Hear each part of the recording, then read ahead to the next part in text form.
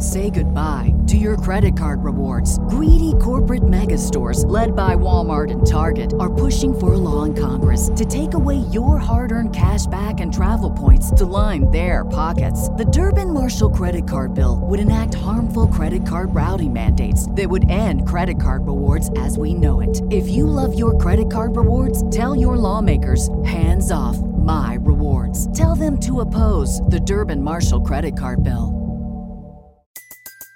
Everybody in your crew identifies as either Big Mac Burger, McNuggets, or McCrispy Sandwich. But you're the Filet-O-Fish Sandwich all day. That crispy fish, that savory tartar sauce, that melty cheese, that pillowy bun. Yeah, you get it. Every time. And if you love the Filet-O-Fish, right now you can catch two of the classics you love for just $6. Limited time only. Price and participation may vary. Cannot be combined with any other offer. Single item at regular price. Ba-da-ba-ba-ba.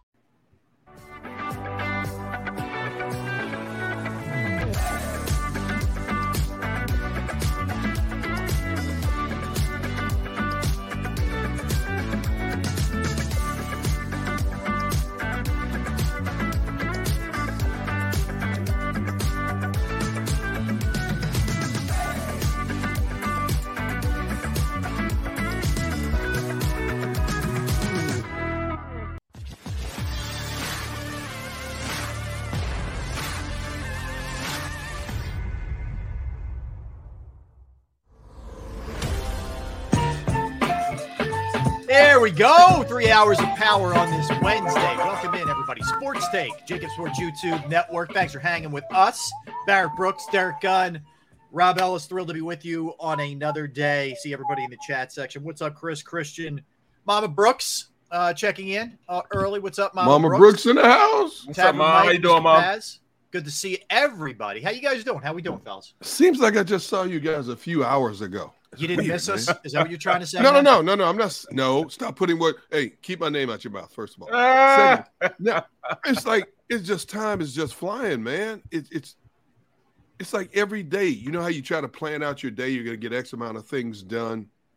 And it's like, if you get behind 5 minutes, it like just squeezes the rest of your day. Yes. It's crazy. Yep. Yeah. You got to really, in this day and age, be able to budget your time, man. Unless you're retired and you're kicking back, and good for you if you are, if you're just chilling. But if you're not, you got to make the most of any time you got, man. Any downtime, and you better be ahead of it. You better be on it, man. There's no such thing as budgeting time, because whatever you plan is usually elongated. So yeah, it's like carries over into the next element that you're allegedly planning to do. So it's you got to be able to audible too. There's a lot of walking up to the line of scrimmage and changing the play. Hey, I don't have to tell you guys. My whole life is about audible. Yes, right now it is. Today I was supposed to get solar panels put up. So the workers come out to do my solar panels. They go up on the roof and they said, "Well, I don't know who gave you the survey, but you have, I think, 27 less solar panels that you can put on." I'm like, "What do you mean 27 less?" He said, "Well, we can't put up that many. I don't know why they wrote the survey like that." I'm like, it doesn't make sense. So instead of getting pissed off, I held my composure. All right, there you go. You guys can go ahead and go. I'll call my rep and see what's going on. So I'm waiting on a call back from him. But I mean, it's just, the audible is there. You know what I'm saying? I got to check. You know what I'm saying? Blue 80. I'm curious. I'm going to talk to you after the show, either today or tomorrow, about why you're getting solar panels, because I see a number of them up in my development. And just the other day, I'm outside and I'm focused on doing something. I'm heading towards the backyard, and this guy comes walking up my driveway, and he's selling solar panels. And I'm like, dude, I don't have time to talk right now. He goes, "But I'm doing your neighbor's house." I said, I get it, but I'm not interested right now. And he goes, you don't want to put solar panels up? It'll save you on energy, yada, yada, yada, so on and so forth. But I've heard pros and cons about solar panels in terms of some people like them, why some people won't do them. So I'm curious to find out as to why, not now, but when we in our downtime, why you are doing it. All right. For sure. All right. Cool. Well, listen, we got a good one today, guys. So John McMullen is down in Miami, in South Florida, for Jacob Sports, and he is going to be checking in with us in the 1 o'clock hour. We'll get into what is going on in a second. hasn't been a great day for the Birds in the open practice against the Dolphins. So we'll get into that in 1 second. 1 o'clock, Tom McCarthy's going to join us. Now, 2 reasons. Always good to have Tom on, period. But Phillies come back and win. And if you watch the broadcast last night, it was crazy, man. Like in a good way. I thoroughly I laughed. It was really wild, in fact. So we're going to talk to Tom. They did the broadcast last night from left field. It was Tom Croft. Yeah, that was wild. And Ruben Amaro Jr. and Ben Davis and a cast of thousands, including Tyrese Maxey, the Fanatic, everybody. And Crucker was out of his mind. So we will talk to T-Mac. And by the way, Tom will be calling NFL games all season long too. Yep. On the radio and CBS. So we'll hit some football with Tom too. So he'll be coming up at 1. John McMullen at 1:30. So let's start with a couple of impressions from you guys. And by the way, Phillies comeback win, and Bryce Harper hits 2 bombs. Barrett, I want to get into playing with extraordinary players with you in a second, because you played with and against guys that were just, here's everybody, and then they're at a different level. So that's Harper last night. Just incredible. First at bat back in 2 months, yard, and then he hits another one later. It's like, are you serious? Right. It's just like riding a bike for him. It's like riding a bike, and that's your expectations. And I can't wait till we talk about them, get into that segment, because they prepare a certain way, they prepare differently. Their whole mindset is different. They see things differently than most people. I tell a lot of people all the time that most gifted people have something a little bit wrong with them. You know what I'm saying? They don't. I'm being so serious. They just don't. They don't have it all, because sometimes they can push past what others will say we have to stop, and they don't have that barrier. They can push past it. So, I can't wait for this conversation. All right. Yeah. We'll dig into that in a second. So yeah, because I'm going to give another perspective of what you're going to ask Barrett that I found out in my 4 decades of travels of getting to know certain type of exceptional athletes. And then talking to athletes who talk about other exceptional athletes as well. It's phenomenal. And it's like it frustrates a lot of athletes, and they also envy certain athletes because of what I'll tell you. All right. I love it. See, this is insight. This is different. You're not getting this anywhere else, people. All right. So real quick on what's going on with the open practice today, which is still, by all accounts, still going. They started around 10, maybe a little bit after 10 a.m. in Miami. Obviously, it's a lot hotter in Miami than it was in Cleveland for those ridiculous 2 o'clock starts, but that's a whole different story. Not that I'm bitter that they started at 2 o'clock. But anyway, so today it appears 2 things. One, Miami's offense really took it to the Eagles' defense, okay, for starters. Tyreek Hill, nobody had an answer for. In fact, Darius Slay – yeah, that's not a shock. I'm not saying, obviously, he does this to a lot of people. So it's not, this is not panic time. I'm just relaying what happened. But he beat up on everybody, including Slay, including anybody they threw at him. Slay left at one point with a limp, came back, got burned again, limping. They finally pulled him and shut him down for the practice. So I wouldn't be surprised if you don't see him tomorrow. I don't know. I'm not telling you it's anything serious. We don't know. We'll find out. John will give us an update. And if we get anything along the way, we pass it along as we go here. So on the other side, the Eagles offense didn't exactly shine either. It was a bit of a rough day for Hurts, a lot of checkdowns. I saw Brandon Lee Gouton tweet that he may not have completed a ball more than 20 yards today, which isn't a great sign. And things got a little bit chippy. Shockingly, Derek Barnett was involved in one of the chippy. Yeah, I know you can't believe it. It's really hard. Derek Barnett, no, I know. I can see Nick Sirianni, him again, or what did he say that one time? It's always him. It's always him. Yeah, it's always him. So there was that, and also Landon Dickerson got into a little bit of a melee too. So there you go. I'm okay with it. As long as nobody gets hurt. I don't mind you get a little chippy. That's okay. That part of it's good. But it was back and forth. Barrett, I want to ask you, because there is a distinction between 11 on 11, obviously, which is what you normally play on a, in a game and whatever, versus 7 on 7. Because one of the things when we were talking about this pre-show, and I was saying, hey, it looks like it's the Miami offense is taking it to them. You said, well, hold on, was it 11 on 11 or 7 on 7? It was 11 on 11. So what's the distinction there for you? Because you said it's a completely different deal. It's a completely different deal because, a quarterback has more time when they're going 7 on 7, 1-on-1s, things of that nature. So, those type of drills are kind of wired towards the offensive side of the ball.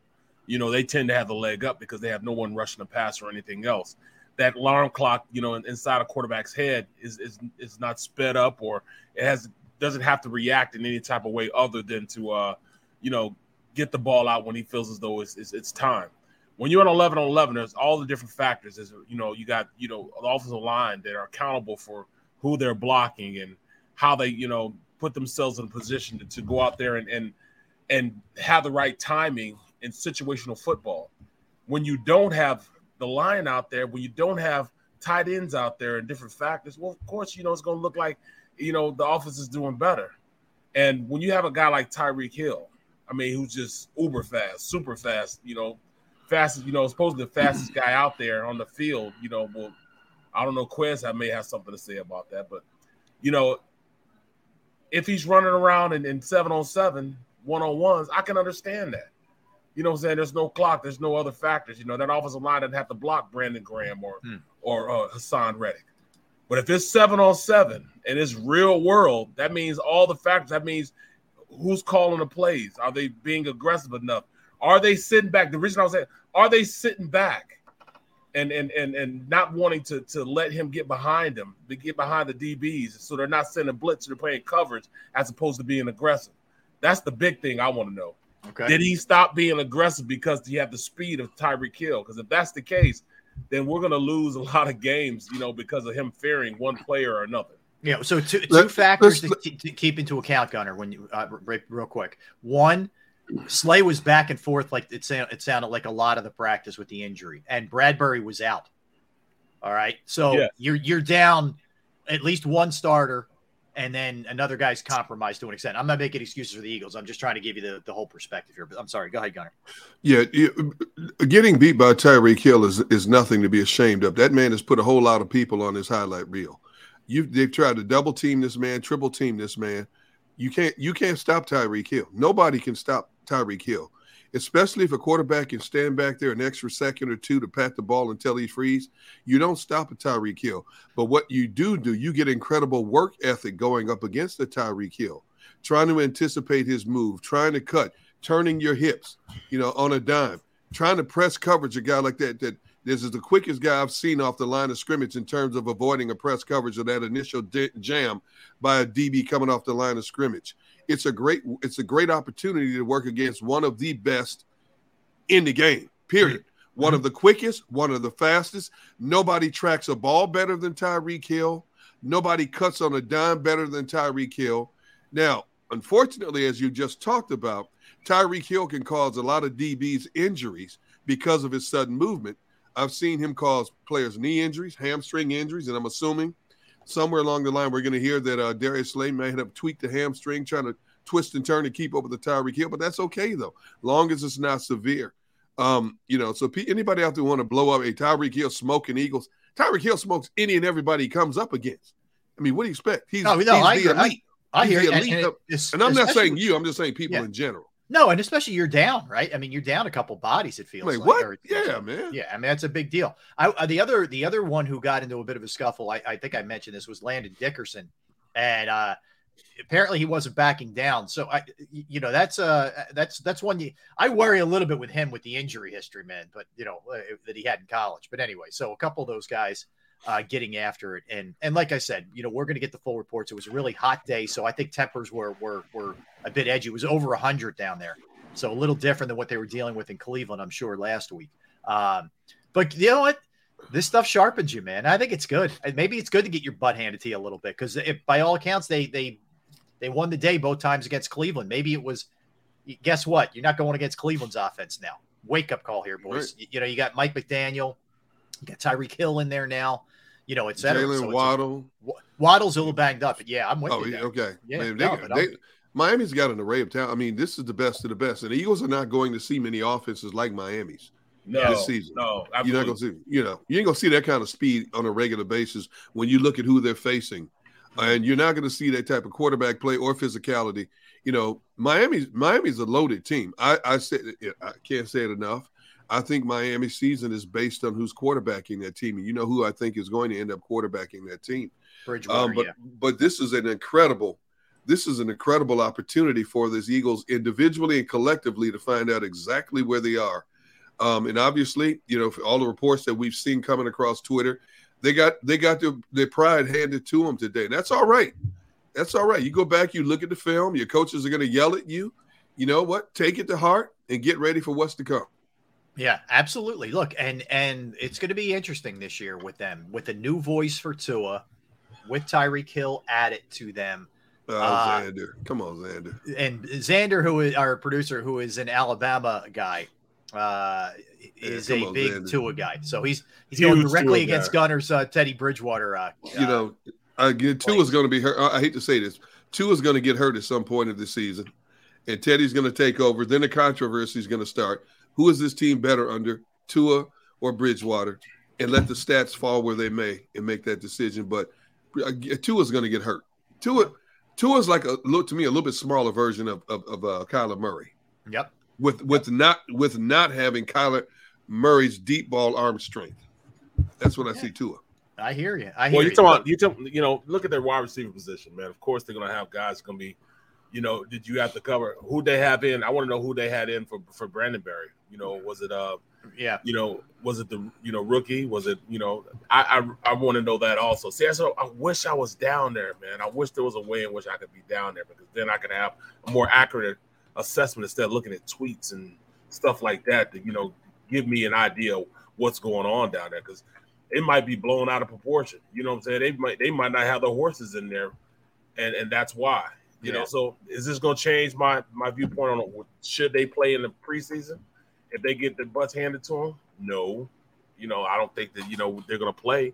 Right. But it still doesn't change the fact that, these guys on the other side of the ball get paid too. Right. That's right. That's right. They get paid. They're trying to feed their families, bro. Yeah, I don't think it's the worst thing, man. I mean, that's good. There, get a little, go in bruise, take one on the jaw. Yeah. So it'll make going into the last 2 weeks, going into the first game, more intense. They're going to think more about what's going on as opposed to just, thinking that everything's going to be fine and dandy and, rose-colored glasses and all this type of stuff. I think Dan Cilio makes an interesting point. 98 degrees, 98% humidity, over 100 degrees. Eagles aren't in, well, his claim is they're not in the best shape, but I'm asking you guys. They're not in Miami shape. Right. Well, how much of it is do you worry a little bit about the shorter practice? How much do you concern yourself? All that stuff factors in. All that stuff factors in. I just don't think it's one of those things where, I think it's more so being in a different environment. That heat down there. Ain't no joke. It covers you. It engulfs you. You can't get it off you. It's like you're trying to wipe off the humidity off. So they might have a squall for like 15 minutes, and after that, it's 105 degrees. Yeah, man. You got helmets on, shoulder pads. You got gear up under you. The Eagles not used to that kind of heat, man. And especially if you're allegedly, again, based on what we're seeing on Twitter, if you're allegedly getting bested play after play after play, that's your pride, your ego at stake. Yeah. And you got coaches yelling at you too. Naturally, you're going to take an exception to that. And that's where things start to heat up a little bit. Yeah. Does anybody know? Yeah. Does anybody know who played for Bradbury? Was it Zach McPherson? Was it? I'll have Xander. Josh Jobe. I'll have Xander text John McMullen, and we'll get an answer for you. Right. Maybe Josiah Scott. I want to know who was in there for him. As far as on the depth chart, who started it out. Yeah. Because, that's what it's all about, man. Absolutely, man. I need to know. Yeah, you need to know, because that's a good point. If you're going against third stringers, Tyreek Hill should be taking you apart. Tua should be picking you apart if that's the case. So, yeah, absolutely. I think it's why you do this. You're exposing yourself to different things. That's a good thing. Whether it's different players, whether it's conditions, because guess what? Especially early in the year, who knows what you're going to be getting heat-wise, later in the year, cold-wise, rain-wise. This is all part of it, man. It's all part of it. And also, you get hit in the face, you get knocked out. How are you going to get back up? What I'm saying? You might get up back kind of fearing, thinking you don't belong there. Yes. I've seen that happen to guys. All of a sudden,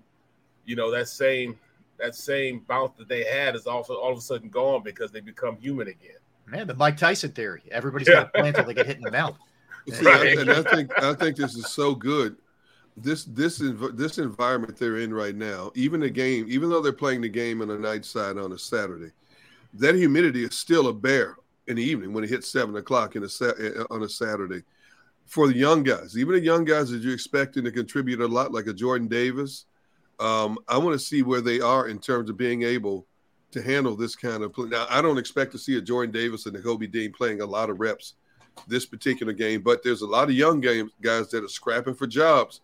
We're going to find out what kind of stamina and endurance they have in this game. And even though Miami's number ones are probably not playing, Miami still got a lot of quickness down on that team in general. Miami is built for speed, period. And we're going to find out what these young guys look like against Miami. Now, maybe they're ready. And sometimes, it's like going to Denver. It takes you like 24 hours basically for your lungs to get adjusted to that thin air up there. Same thing down in Miami. Mind, body, and soul, it takes you like a full 24 hours sometimes to get adjusted to that kind of heat and humidity in Miami. They changed that a lot too, back when I played, because when I first started my career back in 95 and, going up until I got to like the 2000s, teams would go up to Denver early to try to get their bodies acclimated. But they figured out, even when going to California, we go up at, 2 days early instead of, so our bodies get used to it. But there are studies, and they started changing it, that teams that went out there the day before, ended up playing better than the teams that went there 2 days before. Their body didn't get acclimated. In fact, it made it worse. It made you more tired. Even going to Denver, just go out there. It's best to go out there the day of and go out there and play as opposed to going out there for a couple of days. Because the reason why it's people in Denver and plays, that's why they train, the Olympic train in Denver, is because you build more red blood cells in Denver. Well, same thing. When you play in Denver and you go down to Miami or you go down to Tampa, man, you don't get tired, man. Your lungs are open because you have all those extra red blood cells to carry oxygen to your body. Now, they going down there is a decided advantage for them because they've been in that weather before. They're practicing that every day. And sometimes it's going to kill a team to go down there. But, hey, that's what you need. You need to figure out where you are as far as, conditioning everything else. I also saw John Dickerson, he gave me a report on the street, says Job and Scott didn't practice. So it probably is McPherson. If he's accurate with it, probably is. Thanks a lot, Dickerson. Appreciate that. Yeah. So you're thin, right? I mean, you're really thin back there. And again, that's okay.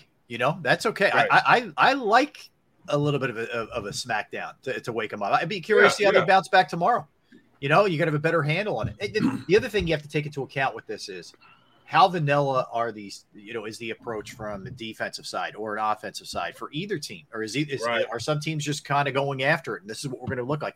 By all accounts, when it comes to the open practices, teams are willing to take more risks and show more because there aren't cameras there like there are for preseason games. Right. So maybe you're seeing a little bit more of what it may look like too. In fairness, I don't know. I mean, that's why I'm glad we have John there, boots on the ground, who's going to give us a full sense of what this thing looks like. But it could be just a matter of, the Eagles are a little bit short. They didn't execute. We'll find out. And again, they were taking on a Cleveland team that's definitely compromised. That's for sure. How many guys do they have out right now? From the looks of it, they got a lot of guys that are not playing right now. So, by the way, Miles Sanders still out. Yep. I mean, do we start getting concerned here? I know John Clark reported earlier, hey, it's not a big deal, and I'm sure. Yeah. And I'm not in any way questioning John's reporting, but I'm sure part of that is John's hearing that from maybe somebody at the Eagles side of it. It's like with this guy's injury history, I'd be lying if I wasn't a little concerned here that he's still not out there playing. I'm not worried today because too many players are dealing with hamstring injuries across training camps. I'm not worried right now. Hamstring injuries right now are commonplace in the NFL. Now, if you're telling me that 2 or 3 days before that first game, he's not practicing. If we start seeing reports, Miles hasn't practiced for 2 days in a row. Miles Sanders is in individual skill workouts only. Then I have a little bit of concern. But right now, no, I'm not worried about it. It's been more than a week now, but I hear you. I like that. You look at the last Gunn street, Chase said, we're not going to overreact to a bad practice. No, we're not. Let's just get this out there. No, we're not. What we're going to do is talk about it, though. We're not going to overreact. Yeah, it's today. It's right. It's right. It's today. I mean, it's not like they're gonna, lose the NFC East now. They're trash. Man. And here's what I would say to Jason: y'all never overreact to good ones, so don't start. Well, what we did, if you watched the show last week on both days, Thursday and Friday, we reacted to exactly what was going on, whether it was good or bad. So that's incorrect there, Jason. Incorrect. So we talk about it whether it's good or it's bad. We don't cover it up. We have to. It's bad. That's just the way. And again, I mean, we were blowing it up when they were smoking Cleveland. So you got to talk about this. Correct. So you can't have it both ways. You just keep it real with what we do. I don't think it's the end of the world. Like I keep saying, I think it's good actually to maybe you came off a week where you're probably sniffing yourself a little bit, and then this week, or at least today, it was a little bit different where you weren't quite as good. So I think that's a good thing. You go out feeling yourself, thinking you're not vulnerable anywhere, and then you figure out, when you play against somebody that's worth their salt, like we talked about teams with over 500 records, and you play against them, and then you get your back kicked in because you were overconfident of the previous competitors you played against. Yeah, all this stuff factors in. So now they're what is it? This is they're 6. They won 6. They're 6-1 in open practice. Yeah, they're 6-1 in open practices now. So they finally have a kink in the arm. They're 6-1. Remember you won the day. Well, you know what it is like. So it's two things, right? A, it's just kind of what it is in 2022. It's just sort of the way things are. But the other part is because the preseason games now have become total afterthoughts. Where these guys think about it, we've gotten one series out of starters essentially in the preseason games. So where we would normally focus more on them, the focus turns more to the open practices. It's only natural, that's the way it is. Well, I mean, we are who we are. You know what I'm saying? We are who we are. We're not going to get an accurate assessment on what this team is, what our quarterback is until September 11th. That's September 11th. That's when our first game. That's where we're going to get what this team is, what they really are, and we probably won't figure out. Hopefully, it's before the 8th game, but hopefully after 4 games, we'll see what we do best, what we do, what we need to work on, all that stuff. Usually takes 4 games. Yeah, and the other here's the other thing that's crazy, guys. Tomorrow's 2 weeks from the first NFL real game. Oh, don't say that. So far away, man. Whoa, that's good. What do you mean don't say that? Because that means fall is right around the corner. You know how I feel about fall. Oh, Gunner, that's a good thing. I enjoy my summer, man. I'm bathing in the sun every chance I get, man. I'm ready for real games. I hear you, and I love summer too. I'm ready for real games. I'm ready for real games. I am. I tell you what, when the leaves start turning colors, you're gonna see me on the show depressed daily. When I start seeing red, yellow, orange leaves, I'm like, I think differently, man. I know it's football time, man. That's when football really takes shape. Yes, that's when things are ready where they're really supposed to be, man. I'm with you. Look, I get where both of you are coming from. I love the summer too. It's my favorite time of year. But I get to this point where it's late August, and I'm like, let's get this to make it real now. Let's get it. Can you imagine, man? Okay. September 11th. When I have to listen to both of you, and I promise you it's coming. When I have to listen to both of you from November to February, man, it's too cold to go outside. Yeah. It's too cold. I don't want to hear it. I hear it. I'm never like that. In fact, that's when great fishing is, bro. That's the best time of fish. That's when striper season opens up. Yep. You catch the big ones then, the stripers, the blues, tuna. This is when great fishing starts, man. Not and the fishing you like doing, lake fishing is not good then. It's not good. But see, then also I get to hear the other side also. Yeah, D-Gun, I was going to do this today, but, man, it's too cold to be out there, man. I ain't messing around today. See, I know, you know what I'm talking about. Right, I don't want to hear it. All right. So I can find plenty of stuff to do in the house. Believe that. See, that's what I mean. Yeah. See, I want to go outside for a little while. After we do a 3-hour show, what's the first thing I do? I go outside and just stand in the sun for about 30 seconds, a minute. Gunner, I do the same. See what I'm saying, Rob? You get what I'm saying? I do. I swear, man. We wrap up. My head, when I finish a show, I'm a little loopy. Like I got to tell you, I'm always a little loopy, but I'm loopier after we finish a show. And I need like a minute to just sort of like, it's all got to come back to me. Cause I am like in a fog. And when I go outside, I stand in the sun and it helps me. I swear to God, I'm not kidding you, man. I'm not, and it's not one of these deals where, whatever. Anyway. Are you serious? Hey, Rob. You guys will do a Shawshank through your Shawshank. Yeah. So yesterday I did a show. We did a show from my wife's office, right? Right. So her office is right over where the AC unit in the basement is. So her office is always ice cold. By 2:00, when we hit that 2:00 break, yeah, man, I got up and she got a nice little space heater over there. I turned that space heater on in the room, man. You put the space heater on? You better believe it. Now you're worse than me. Now you're wait. We got to take a break, fellas. We got to take a break now because I need to talk to John, man. Yeah, John McMullen. So here's the deal. We're life is one big audible, boys, as we know, as we talked about a little bit earlier. So J Mac is going to join us next. We keep the Eagles talk rolling. We'll get a full report on everything that went down in Miami today from John when we get back. So don't go anywhere. Tom McCarthy at 1:00, John McMullen when we get back. Sports Take, Jacob Sports YouTube Network, Derrick, Barrett, Rob. Let's talk a little bit about your finances with Principal Financial Group.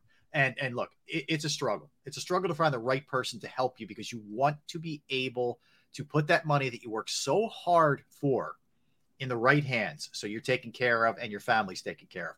I got the right person. It's Jim Murray with Principal Financial Group, whether it's retirement planning, 401k review, insurance review, you have a small business, you might need a little help. Whatever it is, Jim can assist you with. I've entrusted my IRA, my 401k rollover to Jim, and I couldn't be happier. Give him a call, 610-996-4751, 610-996-4751. You could also email him with any questions or inquiries. Murray, MURRAY.Jim@principal.com, Murray.Jim@principal.com.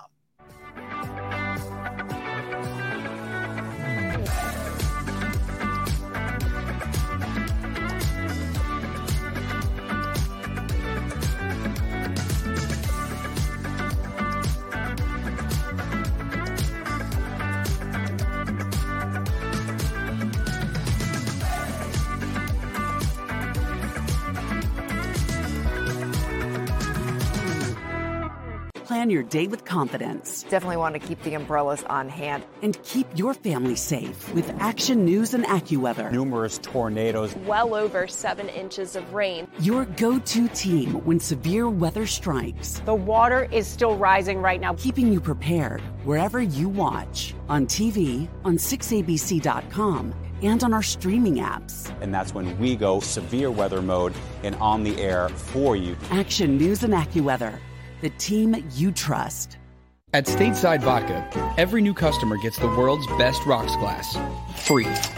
What's that? A rocks glass? You're telling me that bottle is cut in half? You could say that.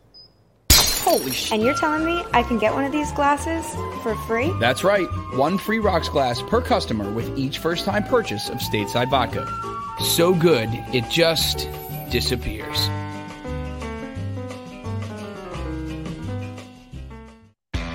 Go for the midnight dares. Go for the game. Go for the hits. Go for the fans. Go for the win. Go to Ocean Casino Resorts. Book your trip at theoceanac.com.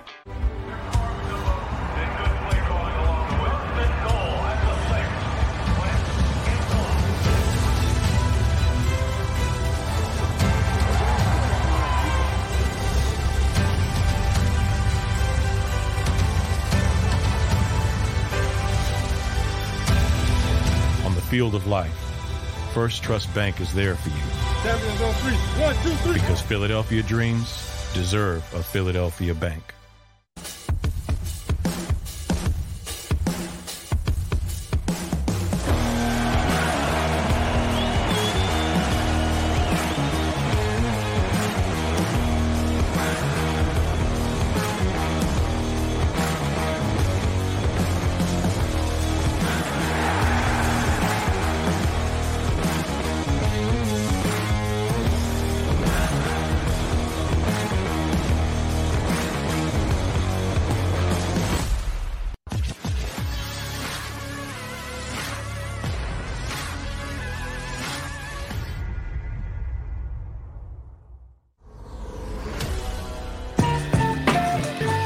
Back at you on this Wednesday, Sports Take, Jacob Sports YouTube Network, Rob Ellis, Derrick Gunn, Barrett Brooks. Let's go right out to South Florida, to Miami, in fact, and check in with our own John McMullen. John, of course, Birds 365, jacobsports.com. He's South Beach styling with the shades on that he just took off.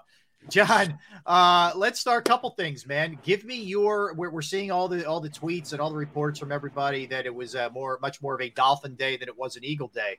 What's your sense of what you saw today? Yeah, it definitely was a Dolphins day, so we can finally put that to rest. The Eagles lost a joint practice for the first time in the Knicks series. Oh no! Who cares? Right. If you think about it, they were on the road last week. They're on the road this week. It is brutally hot down here. I mean, brutal. So it's understandable. But Miami was really good, especially offensively. Eagles couldn't do anything with Tyreek Hill. Darius Slay kind of tweaked something early in the practice and then later in team drills. But they couldn't do anything with Tyreek Hill. It was a little bit better when it was the Eagles' offense against the Miami defense, but I would say the Philadelphia defense really, really struggled against the tempo and the big playability of the Dolphins, specifically when it relates to Tyreek Hill. Well, could you tell me the secondary that was out there against the ones offense of the Miami? Yeah, well, it was Epps and Harris and Maddox and Zach McPherson, Darius Slay. Well, you're right, Barrett. When Darius went down, then it was at first Mac McCain, then they put in Kerry Vincent Jr. So at that point, what I can tell you is, this Eagles team is really good at corner, but they don't have depth. So, yes. Bradbury's been out of practice, and now you see Slay leaving practice. Zach McPherson's not ready for it. Never mind Mac McCain or Kerry Vincent. So, look, their starting corners are really good. Their backup corners, you probably don't want them playing. You're muted, Gunner. John, how many players in general were out today for the Eagles, would you say? I have the list, but I can't pull it up when I'm on here. It was about It wasn't that deep. It was about 8 guys. I can guarantee you're not going to see Slay for a while because it didn't look serious, but if he tweaked anything and it looked like a leg injury. So if it's a soft tissue, you're not going to see him for a while. Certainly not against the Dolphins in preseason. John, stay on the injuries for a minute. Any reason for concern or just caution on the Birds' part when it comes to Miles Sanders? Just caution. I don't think there's any concern whatsoever. They want him ready for week 1, and they don't care if he's in these practices, to be honest. So they did struggle running the football. They need Miles Sanders. I think that's sort of this weird schism in Philadelphia where the fan base kind of overrated him early in his career. Now they underrate him to a ludicrous degree. They are a much better team with Miles Sanders on the field. And he'll be there. He'll be there for week 1. Well, I'm not, because of the heat and everything, did they seem like they were a little more intense? Once they saw the bleeding start, how was their reaction after that? When they saw the bleeding and they were kind of overwhelmed. Did you see a fight, man? What was the instant reaction about, all right, guys, let's go. Let's get it going. Even as far as Gannon, did he call more? Did he try to be more aggressive and trying to stop him? No. You would have hated it, Barrett. They were zone, and Tyreek was running right through it. Well, so that's what I'm saying. Right through it at will. And we've been man-to-man the entire time, right? No. There was some chippiness with the Eagles' offense and the Dolphins' defense, and that was on the far field.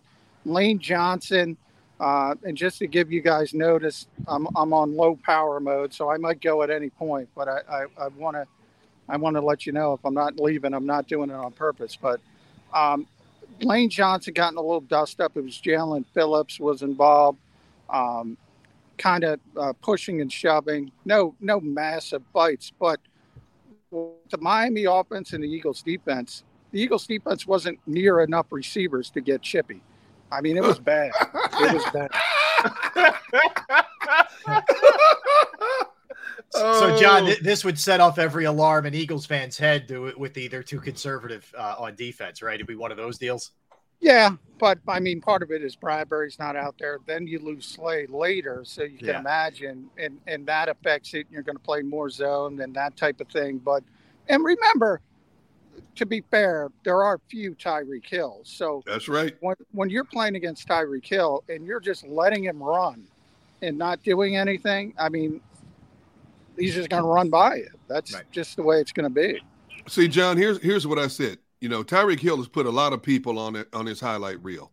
When you have an opportunity to work against the Tyreek Hill, whether you get embarrassed or not, that's a great educational tool in terms of trying to defend against this man, trying to anticipate his cuts. He's the best tracker, I still say, in the game today of tracking the ball. Some of the best hands in the games. You can't contain him one-on-one. I've seen teams try to triple team him. You cannot stop a Tyreek Hill. But it's a great learning tool to go back, look at your technique, how you turn your hips, you know, how you try to bump a guy like him off the line of scrimmage, because you're not going to face you're not going to face a Tyreek Hill every week. So it's a tool to enhance what your deficiencies you need to work on. Yeah, you're right. And that's what practice is. It's about work. It's not about winning practice. So if Marcus Epps kind of feels his way and says, oh, that's what it's like to play against somebody like Tyreek Hill versus somebody else. Well, you're right, D-Gun. I mean, I don't think there's a better tracker of the football since Randy Moss. Usually fast guys can't track the football. Exactly. Absolutely. Yep. Exactly. He tracks the football, and he can run by everybody. So he's such a dangerous weapon. And the Eagles had trouble with him, but so does everybody, basically. Did Tua have a good day, or who was the quarterback? Well, you know, he had a good day because he was thrown it to Tyreek, but you still see that, you know, that lack of accuracy. Like sometimes he'll hit an open receiver, but it won't be that perfect placement, so the receiver has to reach back or something of that nature. See, I know they say it again, John, because I've said Bridgewater's going to take over this team before it's all said and done. I don't know about that because I'm telling you, they're really talented. Miami, they have a lot of talent. It's very similar to what the Eagles have. They have a great supporting cast around Tua. Yep. And they kind of don't know if Tua can take that next step. That's kind of what we feel in Philadelphia with Jalen Hurts. Right. It's almost the exact same thing. But same thing with A.J. Brown here, different type of presence. But that presence of Tyreek Hill is going to help Tua so much. It's going to really – I don't think he's in danger of losing his job to Teddy Bridgewater.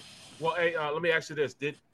Was the main focus on the offensive side of the ball? Was the main focus on running the ball or passing the ball? What was their focus this week? Today. Well, for the Dolphins, it was passing the ball and taking advantage of that sort of quarters coverage the Eagles like to run. The Eagles, you know, they had trouble running the ball without Miles Sanders. They probably got Jalen had some nice throws to Devontae Smith and A.J. Brown. Devontae drew a nice defensive pass interference when he came back to an underthrown ball. So that's what I talk about when quarterbacks don't hit receivers, but the receiver can still help out the quarterback. So Devontae Smith did that for Jalen Hurts. I thought the Eagles' offense was better than their defense, but Miami got the best of them today. That's what I was going to ask you, John. How did Jalen look? Did anybody stand out offensively for the Birds? Who was a positive coming out of this today? I would say that not that it's a surprise, but A.J. Brown, Devontae Smith, it shouldn't be a surprise to anybody. As far as the running game, it's always tough to tell in this environment, but I didn't see the Eagles standing out when trying to run the football. That's why I think it's really important to get Miles Sanders back. The offensive line, you kind of know what you have in the Eagles offense. You really do. To me, the only question is Jalen Hurts and where is he going to take that next step? That supporting cast is in place, and I'm not I'm not really concerned about it. I'm starting to get concerned a little bit about the Eagles secondary, especially the depth of the Eagles secondary. Mm. They're offensively, the offensive line, who stood out as far as that, especially like in one-on-ones and stuff. I didn't see the one-on-ones because I was watching the wide receiver one-on-ones with the Eagles defensive backs. Mm-hmm. And that's where Tyreek Hill first hurt Darius Slay. So there was a lot of, but those are designed for the offense to win. Yeah, I just explained that. Yeah. Yeah, and the offense won one of them. And those pass rush drills, Barrett, they're designed for the pass rusher to win. It's much more difficult for the offensive lineman. So, look, the one thing I never worry about is the Eagles' offensive line. Landon Dickerson went in the injury tent, though. So that's something that we'll keep an eye on a little bit tomorrow. It didn't look serious, but Sue Opeta came in. So that's just a little note to. He's struggling a little bit, though. Yeah, well, I mean, look, again, I don't have a problem with the Eagles' offensive line. Mm-hmm. That doesn't mean they're going to win every battle. That doesn't mean they're going to win every one-on-one. But you see, this is an offensive line deficient league. You saw the Eagles' second team offensive line against Cleveland dominate. I mean, they have a good offensive line. I'm not concerned with that. Hey, John, what did the Eagles coaches, whoever the coaches were that spoke today, what did they have to say about today's joint session? Jonathan Gannon spoke today. Shane Steichen spoke today. And I wish I could tell you what they said, but I was in the Uber ride from hell who took me to the old Dolphins training facility. No, man. Oh, man. Yeah. Oh, man. So, all right, John, last one from me. How much of a factor, just to kind of swing it back full circle here, was the weather, you think, for an Eagles team that hasn't been practicing quite in this kind of heat, maybe shorter practices, Miami used to it? How much of an advantage is that? Oh, it was a huge advantage for the Dolphins. I mean, that's all the Eagles talk about. Everybody who did talked about the heat. First thing out of their mouth. Even Nakobe Dean and Jordan Davis, who are from Georgia, used to it. Even the guys used to playing in heat, they were like, "Ooh, this is hot." Mm-hmm. Interesting. All right, John. Well, listen, man. We know you're kind of dying there, battery wise, and you're like a hot dog on the Wawa baster there, just kind of getting done. So we want to get you out of there before you have any issues. Appreciate you, bro. Go to South Beach and cool off. Exactly. All right. Thank you, John. All right, take care. It's John McMullen. Check out all John's work, jacobsports.com. Of course, Birds 365 every morning, weekday morning, 8 to 10 with Jody McDonald. So, all right, now you heard from John. We feel the same, different, better, worse.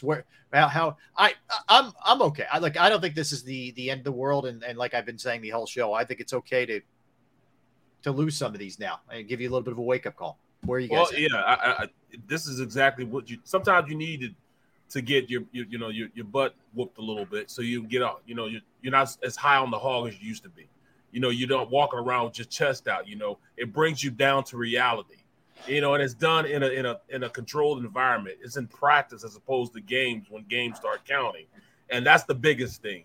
Now they see what they need to work on. Now they see they're vulnerable in certain positions. They see the depth that they have in certain positions. Things are starting to unfold for this coaching staff, and now they can start coaching accordingly. They know now that, as far as their secondary, yes, we have a deep secondary. We have a good secondary, but we're not as deep as we frankly should be. Right. We should be a lot deeper than that, with all the guys we have there. And this is along the lines of this 53-man roster we've been talking about for the past 2 or 3 days. Can you afford to keep an extra receiver when you see Slay go down today, and how do you adjust to that? Who's going to come in? They said Zach McPherson came in. So, between Josh Jobe and Zach McPherson, as far as being that backup cornerback for on the outside, whoever comes in. Josiah Scott is the guy they're going to bring in the middle. And then, the safety position, who's going to play opposite of Epps? We still don't know. Is it Tart? Is it, was it Abami, whoever his name is? That's where you could see a trade. We keep focusing on running back and some other spots. Get a depth corner in here. Yes. That's a corner that's worth their salt right now. I mean, hard to find. He has potential.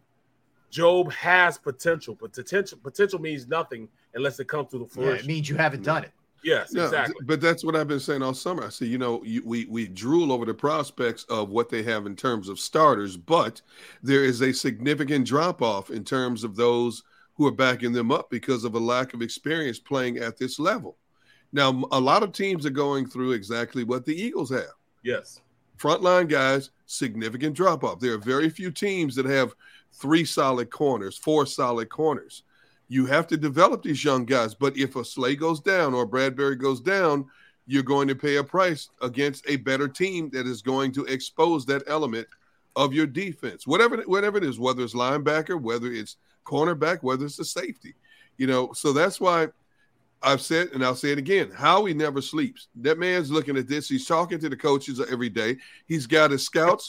He's got his scouts on the phone 24/7. Yep. Okay, what are you seeing out there? Who's a possibility we could bring in at a bargain basement price because we don't have unlimited resources in the salary cap? Who could come in and help us right now? Not a guy with the potential, but a guy who's been around the block a few times. Yep. He may not be a frontline guy, but he's serviceable until we can get one of our frontline guys back if they go down. And that's what Howie's doing. Howie's always doing this. That man never sleeps. But this, it just shows what this guy has to go through every year during this time. You know what I'm saying? Howie Roseman, man. I mean, that's why he might have looked like he was a young guy 4 or 5 years ago. Bro, he's gonna turn older and older, man. Now, you see this great. If I had his job, all this would be great. Yeah, all this would be great. Don't talk to me about gray. All right. So number one. But no, I it's a 24/7 job. There is never any downtime. No I don't care what month it is, and especially now, man. Especially now. Yeah, well, he still has a job. It makes life exciting for us, though, man. I can talk about this all day. I want to sit back and talk to John for about another 30, 40 minutes because the little things, he wasn't able to go down it. But I want to talk about the one-on-ones. Besides, the 2 guys that we know are going to play, or play at a high level. We know for a fact that Smitty and Brown are going to play at a high level. I want to know who stepped up to the plate. Also, did Quez go out there? Does he have something to prove? We know what we're going to get from Pascal. Right. What about the Jalen Rager, John Hightower? Exactly. The Rager, did they step up? I want to know that. That's what I want to know. That's why I love the fact when I can watch practice, but I got to be here. Well, I think the other thing when you look at this and where they are, right? I mean, this is when you're having these joint practices, you're having them for a reason. Yes. And you're, that this is all, I think, part of the bigger picture. And they'll tell you last year, I mean, how much they got out of these and how much they helped them as they're going forward here. And I think that they're in a position right now where things have been pretty smooth thus far. And now, okay, a little bumpy in the road today, whatever. And you also have another practice tomorrow, keep in mind. They're right back at it. So I think they'll be a little bit more acclimated to the weather, to everything else that's going on. But yeah, I mean, I would highly doubt you're going to see Slay, especially if there was any kind of tweak. There's no way you messing around with that. No. The other thing is, Barrett, I just watched the video of Tyreek beating him the first time he kind of comes up lame a little bit. It's a one-on-one drill, which correct me if I'm wrong, 75% of the time a receiver should win, correct? Against the D-back? I told you that. You know what I'm saying? Like, that's why I need to know in what capacity were they practicing? What segment of practice was it? Because I'm telling you, it's geared towards football. Even football today is geared towards the offense winning as opposed to the defense. That's why all the rule changes help the offense. Everybody wants to see touchdowns and all that type of stuff. Nobody wants to see the boring football of defense like I do. I love the checks trenches. You like to see what the guards doing. Where a lot of people aren't looking at that kind of stuff. Yeah. Checks and balance. Who, what coverage they're running. What are they trying to do to stop this? Are they blitzing? What are they looking at? That's why I love calling college football games, because I see stuff and I can break stuff down so quick, man. Just like, for instance, everybody's talking about the first play last week, the first play of the Browns game, when Scott was able to get around the corner, and everybody's talking about the starting center, Cam Jerkins. I'm looking at the play and I'm like, oh man, all right, they're going to stretch play. It's a stretch play. So one block down, they pull him around, they pull the center around. He really didn't have to pull around. Yeah. But that's just the way they It's just the way that Kelsey has ran the play. Kelsey's ran the play for so long. He actually has the Mike linebacker. He could have went up because the Mike linebacker was backside. He could have just went up and got the Mike linebacker on the other side that was on the backside. He'd have got him easily, but he chose to pull around. Right. And when he pulled around, the Mike linebacker had such a bad read that he was able to, he was so slow in getting there that he didn't get there fast enough. That's why Cam Jurgens was able to get up on the safety. That wasn't his guy, actually. Yeah. That's the free hitter right there. But he was able to get up there and get the free hitter. Which is a really smart play for a young dude. Right? Absolutely. Because I'm not going to lie. I'd have turned around and got my guy. Just to cover your rear end. Exactly. Yeah. I'd have waited for him to come. Yep. But that's the difference between me and this young guy understanding, all right, I don't see my guy. He's taking too long to get here. Let me go to the third level. Not second, but third level to have a third level block. Mm-hmm. I mean, if he'd have got there just a second before, he'd have probably hit him, and Boston Scott would have scored. You know what I'm saying? He was able to, when he pushes him down and finishes the block, he kind of pushed him down, and and Scott ran out of bounds. Yeah. But if he'd have got there a second earlier, not picking with him anything because that was just a great play, period. Right. He might have scored on that. So that's just crazy how these guys are thinking from an offensive coaching standpoint. Great. We're having the best coach in the league as far as offensive linemen. Yeah. Look, right. There's not a player or a team in the NFL that does not eat a little humble pie every now and then. And that's good for the overall makeup of where you want to be individually and collectively. And you sit back, you absorb it, you digest it, you look at what you did wrong, and if it doesn't make you a better player, a better collection of people together, you're in the wrong profession. Amen. Because even the greatest players are always working on something to get better every day. Mm-hmm. I don't care how long you've been in any league, you're working on getting better every day. And if you're not, you're basically just taking up space to somebody else who's hungry. You're getting worse, and you're taking up space to somebody behind you who's on the outdoor looking in, is hungry and wants to get in to get their shot at glory. All right, a little later, we're going to ask the question, are the Eagles Super Bowl contenders? We will dive into that. A great piece from Joe Santoliquito on jacobsports.com. We will dive into that coming up. We'll do our NFL segment where we'll jump around a bunch of good NFL stories, and then we will get into week 13 of the NFL as well. But we come back, Tom McCarthy, who called the game last night. Phillies come back, win over the Reds, called the game from left field, in fact. He is going to join us when we return. Don't go anywhere. Derrick Gunn, Barrett Brooks, Rob Ellis. We're Sports Take, Jacob Sports YouTube Network. Let's talk about Pro Action Restoration for a minute. May not be familiar with them, right? But if you have a home, you have a business, you have a property that has experienced water, fire, smoke, mold damage, any of the above, or even things you're not really sure about, like you're saying, I don't know if I can clean this up. Well, guess what? They're the people that you call. They will take care of it. They will clean it up at a reasonable price, and they are the best in the business. The beauty is they're on call 24 hours, 7 days a week. I've gone through it. I had water damage in my parents' house. They got right out there. They cleaned it up. The crew was unbelievable. They are licensed, bonded, fully insured. Pro Action Restoration has been serving the tri-state area for more than 2 decades, and they will work in conjunction with your insurance company. Again, it could be any of the above: water, fire, smoke, mold remediation, something you're not really sure about. Call them. Find out if they can help. Odds are they can. 610-623-3760, 610-623-3760, or online at proactionrestoration.com, proactionrestoration.com.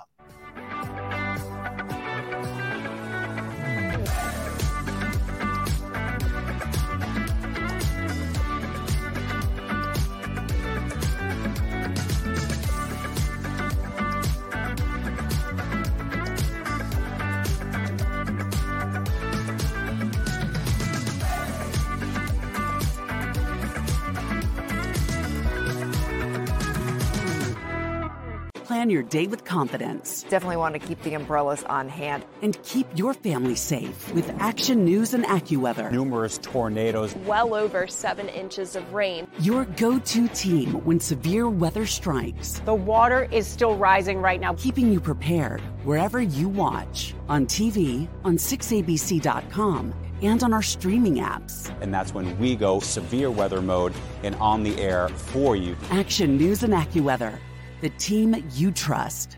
At Stateside Vodka, every new customer gets the world's best rocks glass, free. What's that? A rocks glass? You're telling me that bottle is cut in half? You could say that. Holy shit. And you're telling me I can get one of these glasses for free? That's right. One free rocks glass per customer with each first-time purchase of Stateside Vodka. So good, it just disappears.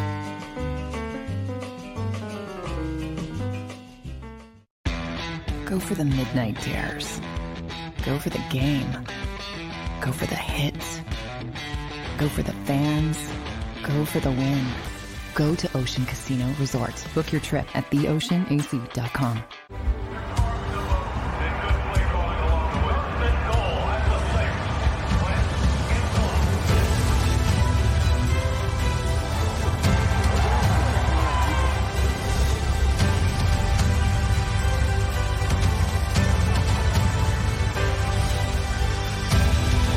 On the field of life, First Trust Bank is there for you. Champions on three. 1, 2, 3. Because Philadelphia dreams deserve a Philadelphia bank.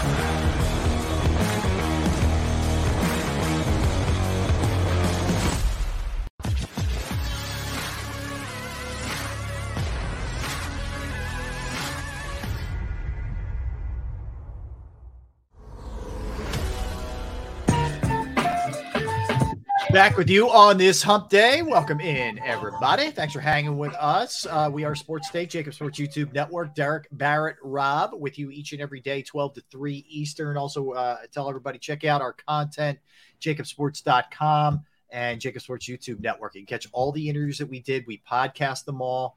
You can link up to the shows that way. And there's unbelievable football content on there. A little later, we'll get into a story from Joe Santalaquito, whether the Eagles are Super Bowl contenders. I haven't forgotten about playing with extraordinary players either, Barrett. We will do that on the heels of Bryce Harper hitting 2 last night. So he hit 2 home runs and he walked twice in his debut coming back for up in Lehigh Valley for the how about that if you went to that game? I know they sold out last night. We'll have Tom McCarthy join us in a minute, but how cool is that, man, if you're out at that game and Harper goes yard twice? Yeah. That's awesome. I mean, his first bat, he steps up to the plate. Man, he should have hit him with a babe. Right there. Oh my God. Hey, yeah. I love the stream, man. The stream is so funny, man. You know, Jeremiah Butler, bro. We invested too much, including headache into Rager. It's time for him to go torment another fan base. Yes, go torment somebody else. You know what I'm saying? Unbelievable. Yeah, it's I get it. You know, if people just need a change of scene, that's for sure. It's going to be a holiday once Rager is off this team. I'll tell you that. Yeah, until he tears it up wherever else he goes. Right. He'll be the spur in our back. But hey, you know, it is what it is. Yeah. I had to leave also. You know, I left and went and played in other places, collected many a check from many other owners. So it worked out. It worked out for you, Barrett. You end up winning a Super Bowl. That's for sure. So a couple little odds and ends before we get to the Phillies. Eagles back at it tomorrow. Then they'll have in Miami. They'll have kind of an off day, sort of a walkthrough, and then they're back at it playing the game itself Saturday night. Then that's it until the regular season starts September 11th. So that's just a little housekeeping, the way that's going to work going into next week. So that's it from an Eagles standpoint. And I mentioned the Phillies won last night over the Reds. They had to come back in the game, guys. If you didn't get a chance to see it, it was a pretty crazy game. So they got down early. They were down 3-0. And then they were down 6-5. And they got some really clutch hitting from the youngsters. I mean, Nick Maton has the game winner. Bryson Stott almost goes yard to make it a game winner before that. Alec Boehm continues his clutch play for them. That's a positive. And all three of those guys are out of the farm system too. That is definitely a positive for the Phillies for sure. Well, they've been doing it periodically all summer since Harper has gone down. These young guys have stepped up. You know, it may not have been as consistent as Bohm has been as of late, but it's always somebody different. We're talking on the back end of this lineup now that finds a way to step up and help this team, and that's all you need. That's all you need. And these experiences are going to pay dividends in late September and October for this club. I'm telling you, because they've been in these big game moments. Learning how to win. You look at the way that game unfolded Sunday against the Mets, back and forth, guys making hits. You know, look at the way the game unfolded last night. Once the Phillies retook the lead, I thought the game was over. Right. My concern now is this pitching staff, because Cincinnati is not one of the more promising hitting teams in the National League. Dude, they were tattooing some pitches to the gaps. Yeah. And that's a concern, because the guys that we were raving about that were mowing people down on the back end of this defense the past week or so, been a little shaky. Now, I understand it's because there's been such disruption in the rotation with Knebel gone. You know, who else has been there? There's been several pitchers that have been hurt. Well, Sir Anthony's down. Knebel's gone, and yep. they didn't have some guys available. Like Robertson the other day wasn't available because he pitched 2 straight days, and one of them was 2 innings. You know, and that's a big part of this thing. It's no question. But I'm hoping that I'm not seeing arm weariness right now until they can get this thing stabilized, because I was shocked at how St. Louis, man, they came out. I mean, they were tattooing some pitches, dude, that I'm not accustomed to seeing that team do a lot. Yeah, they're not a great team. We've become too spoiled, man. Come on, man. We're talking about the last 2.5 months we've had great pitching. Yes, now a little bit, man. Now a little bit. You know, we can't waver from it. I look at this whole situation as you know, once our heavy hitter comes back, once El Capitan comes back, you know, things are gonna fall into place where they're supposed to be at. You know, I just have too much. I have too much vested in them at this point, understanding that there are going to be guys that are going to go down. This is the nature of the beast. This is the last half of the season. This is the last push. Mm-hmm. They got a favorable schedule. I don't care about anything but getting in, because once you get in, that's when things take over. Right. I think they've learned how to win now.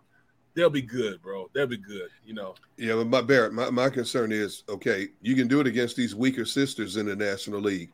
When you step up and start playing the heavyweights, I hope this is not a sign, because, I can't emphasize it enough. Cincinnati is one of the weaker offensive teams in the National League, and all I'm hearing is pop, pop. Now, when you're talking about coming up against the likes of the Dodgers, Mets, Braves, you know, I'm hoping, and you're right, pitching, just like hitting, has its high points and its low points. You have your low periods, no question about it. But, you know, teams also go through arm fatigue, you know, because this team has been so disrupted by injuries, you know, I hope this is not an effect that we're starting to see from this team until they get it stabilized. Yeah. You know what? I'm gonna look like this. I'm just saying this to both of you guys. This is a hidden team. You know, it is in this. Period. And that's all I'm wearing. I mean, the bullpen, I know it's gonna take its bumps and bruising. Our 2 starters, you know, Wheeler, those guys will be okay, man. They'll be okay. You know, Rangers gonna step back up. I just think that this is more so, all right, we're just gonna outscore you. You score 5, we're gonna score 6. And that's the only way I can look at it. That's the only way I can go about being okay with it, you know, so without losing my mind, is we're gonna out hit teams. No, look, and that's fair. I'll tell you the other hidden blessing here. You never want to lose somebody like Bryce Harper. He's an MVP. We know what he is. But they went 30-20. They've gone 30-20 without him. Wow. And a lot of guys, you know how it is. When you get forced to have to grow up sometimes, you grow up real quick. And I think that's one of the positive byproducts of not having Harper here is you've seen young dudes step up. Real Muto has really picked things up big time. Castellanos has picked things up big time. Like, you have had guys step up showing that this is a team, and it's not just Bryce Harper hit us a 3-run home run, bail us out. It's not that way anymore. You're much more of a complete team than you were. Yeah, absolutely. Absolutely. Munoz, Stott, Vierling, Maton, all these guys are getting experience that they may not have gotten had this team not been, hit by the injury bug. Yep. And it bodes well. Anytime and we talked about this, the one player we did not want to see go back to the minors was Derrick Hall. And unfortunately, because of the numbers game, Derrick Hall is now back in the minors. But that's a good luxury to have, that you know that this guy's waiting in the wing, and he's had some big moments for you if another player falls by the wayside. So you're right. This is a much more complete team offensively than a lot of teams that they're going to face. Yeah, and think about this too. Since Thompson took over, and I know they have not had success against the Mets, okay? But since Thompson took over, they have the third best record in Major League Baseball overall. Yep. And that's dominating everybody else but the Mets, basically, is what they've been doing. And guess what? You don't play the Mets again in the regular season. You know, they're on pace to win 90 games. Yep. I mean, that's a damn good. Yeah, they're on pace to win 90 right now. Yeah. And you know, this is a team that last year won 82 games. Mm-hmm. So, you know, pretty good. You know what else was pretty good? Which I got to tell you, like literally laughing out loud several times during the broadcast last night. So if you didn't see it, Tom McCarthy, John Kruk, Ruben Amaro Jr., and Ben Davis, they had all four of the guys broadcasting from left field. They've done it before in the past, but this was a bigger crew. They had all four guys out there. It was unbelievable. You had the Fanatic torturing them. You had Tyrese Maxey. You had, forgive me, Tom will remember this. The guy was playing the accordion who was a kicker for Temple, who scored the first points for the Seahawks. Yeah. I didn't even know, my head was spinning. Let's bring him up right now, in fact, and get this. Tom, I didn't think you'd be breaking down accordion playing. I thought there was a lot going on last night, but there was a lot happening there, man. God bless you. You were traffic copping a lot of stuff there, my man. Yeah, that was kind of a funny one, just listening to the accordion player. I mean, Don's been on before. I mean, he's been really nice about it. I apologize, I'm late. I can't figure out on my Google Chrome how to put the microphone in the video. I don't know how it went unlive or. So I'm on my phone right now. Tom, don't sweat it. You sound like all three of us with our producer. Tom, don't feel bad, man. Thing, okay? My wife and my kids, every time I call one of them for emergency help, they just look at me like this. Yeah, I have my iPad open, my Mac open, and I have a Surface Pro open, and I couldn't get. So my phone, for some reason, allowed me to do it. There you go. Bro, at least you do it. I just call. I call our producer. I said, Xander, what is going on, man? Tell me what's going on. Bro, we started shows where the first 5 minutes, I have been on mute. I cannot get out of mute. I have to log back off. And I've been on the show for like a year and a half before. And I'm like, what is going on? You know, or do this, do that. So don't worry about it, bro. And I'm the tech guy of the group. Like, I'm the one that fixes everybody else's computer. But anyway, but it was great last night. You know, that was the Maxey thing. I don't know how they pulled that off. We had no idea he was coming on. And man, what a engaging fella he is. Gosh, he was awesome, Tom. And I didn't realize till you said it, like he had just landed from wherever he was, and they escorted him right over to the yard. Yep. That's awesome. Yeah, came in he's got other commitments the next couple of days, but he wasn't coming in until today, I think. And then he came in just for that last night. I mean, it was pretty cool. I mean, yeah, it was cool. I love when we do that. I mean, it's a whole lot of work for our production crew there, and they're pretty amazing. You know, they were there last night. We were trying to help them clean up, but they were taking care of everything. So they put a lot of effort into it. It's pretty cool. It kind of gives us just a sense of the ballpark itself. And, you know, it gives us a feeling of being part of the fan base that's been so great to us and to the organization. You know, you forget sometimes. I mean, you know, we go out to games, but most of the time we're in a booth. And, you know, you get the feel, the sense, the smells, the energy. You get all that. You know, it's a pretty good ego boost, too, because the fans are so excited to see you. You know, we're like in a golden age right now. Yeah. We're like in a golden age of sports right now. The Eagles are supposed to be good. The baseball team is good. You know, I was just talking to Rob. He's saying they're on pace to win 90 games. You could have bought me with a wooden nickel at the beginning of the year if you'd told me they'd have done that. And then, you know, the Sixers have some promise. You know, this is what I went through, you know, when we had breakfast on Broad, the worst sports ever.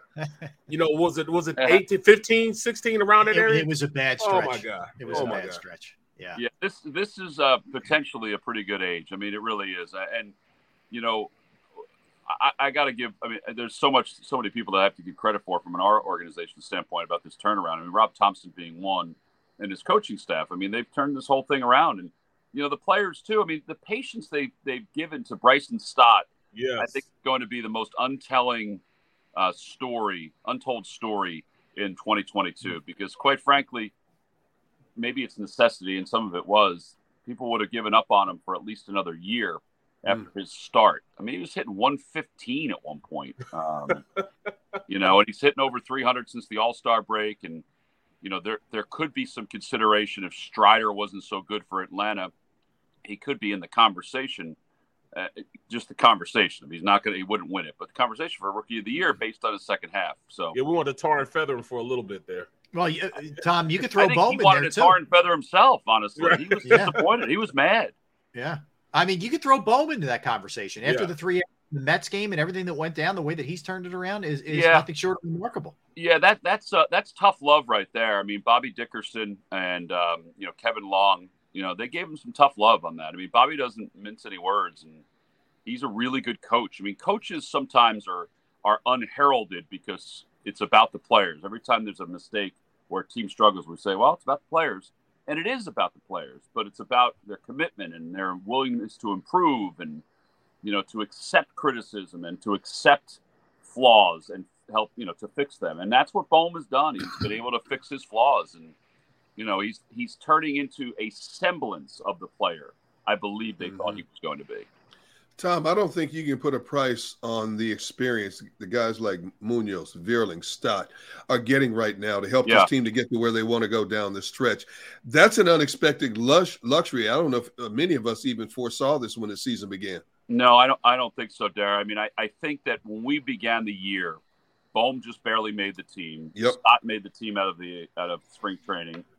Vierling, Vierling went up and down, and Derrick Hall has also contributed. Yep. So, if you're going to win a championship, it doesn't matter what team, what sport it is. You need some homegrown guys. Like absolutely. Maxey and Embiid are homegrown guys, and then you bring Harden in. For the Phillies, these guys, listen, they're not all stars yet. They're not, but they're evolving, and you need that because if you don't have it, you cannot. And I am. There's no way you can convince me differently. Even with the Dodgers' success, you cannot buy yourself a championship. You just can't do it. You need those pieces to the puzzle. Yeah, Tom, and then the mix is what you're getting now. It's been about 2 months now out of Real Muto and slowly but surely Castellanos now. So some of your big boys who you really need it. Oh, we might have lost Tom for a second. Oh, Tom, we got you. We got you back. That's okay. That's because I had a phone call coming in. Oh, I get you. You're all good. Swipe up. There was a mute button that I was supposed to press that I thought I pressed, but I didn't press it. We like the adventure of this. We don't know if you're going to answer, you're going to go away. It's all good. But Castellanos and JT. Yeah. So Nick is. I still think it's a work in progress, but I think this 13-game hitting streak and the success against his former team has helped. That's the part that is, that's the part that's nice to see. JT, I don't know what happened because he looked tired. And then all of a sudden he wasn't tired. But he's always been such an athletic guy. And I think that's the big thing is that his athleticism helped get him to this level. Well, looking at this roster and you saying these homegrown guys, but you got Hoskins and Bohm, as you go forward. I know I don't want to, jump past this season, but as you go forward, how reluctant are they going to be able to keep those guys and, still make the roster? What are they looking at towards the future? You got good question. Yeah. Stock coming up also. Yeah, it's a good question. I think they'd be crazy not to keep Rhys Hoskins. I think, people say, well, what about Derrick Hall? He's there, and he is. What about moving Alec Bohm to first? Well, you can do that. But here's the thing. You know what you're getting from Rhys. Yep. You're getting a good player. You're getting an unbelievable person and presence in the clubhouse. And I'm telling you, the guy is as real a guy as you will ever find. I mean, just an incredible person. But there are business decisions that you have to make from time to time. But to me, and he's still arbitration eligible for one more year. He's going to make a lot of money. In this day and age. So you don't have to make a move yet, but you know, they may have to make a business decision. My hope is that they don't, and they're able to just keep him and figure out a way. But I do know that there's options. So if they decide that Gene Segura is not going to be re-signed, Bryson could move to second. They can sign a shortstop if they want to, or they can keep Bryson at shortstop and find a second baseman. So there's ways that they can move around this, I think. Tom, where's your concern level bullpen-wise? We know Sir Anthony right now down, but that could be good news. It wasn't as bad as maybe it could have been. Knebel done, you know, they've been so good. That's another area that you talk about a turnaround. But where are you right now with the pen? I think it's a concern because Sir Anthony has been so good. You know, their feeling is that he'll be back in the short term. You know, I think he's a little nervous just because of the arm surgery he had, and this is a little different. But you know, we all know, you know, you guys know, Barrett, you know this. I mean, one kind of leads to the other. It's sort of like a trickle down. Yeah, tricep. He's having an issue with the tricep. Yeah. So I think there's a concern, but I'm not at the panic point yet because he's on the injured list for another 10 days. So let's see what happens and if they can work some treatment to get him back. And, you know, that's the hope because he is a huge piece to this puzzle. He really is. They will find a way. If there is a way, they will definitely find a way. Yeah, I mean, and the strength of schedule's in their favor. I mean, they're playing a lot of these kind of teams. And, you know, look what happened last night. I mean, the Reds had that game just as the Phillies had it previously. But they had that game and they had their guy in the bullpen. Yep. And he just couldn't finish it off. I mean, it's and he's got nasty stuff too. Diaz's brother is nasty. Oof. Yeah, he doesn't have the same as his brother, but man, he looked exactly like him. He did. Same motion. Oh my God. Same motion, everything, the body, the whole thing. Tom, speaking of that, like, do you sense? And I know Rob Thompson said last night after the game, like regarding Maton and Stott, sort of they get the slow heartbeat or whatever, you know, basically one of those deals. Maton's got a little swag to him. You know, it's not that Stott doesn't. Stott's very confident, but Maton's got a little something. You get that vibe with him? Yeah, Maton is chatty, whereas Stott is reserved. Right. Nick is chatty, and he does. Listen, he's worked hard to get where he is. So God bless him. But he definitely has a little swag to him. He likes to flip that hair, which, gosh, I wish I could do that. Yeah, right. I know how you feel. They got it good last night after he had the hit, man. I thought he was great with you guys. He tells the story because you're asking him, hey, what are you doing? You're down in the cage and you're all the right stuff. And he says, yeah, you know, I had to hustle back onto the on-deck circle because I had to take a quick pee. I was in the bathroom. Yeah. You never know what you're going to get, man. You never know. It's so funny. It's funny. Hey, Tom, you know, when you're in the booth, normally you're in a controlled environment. You know, you have like blinders on.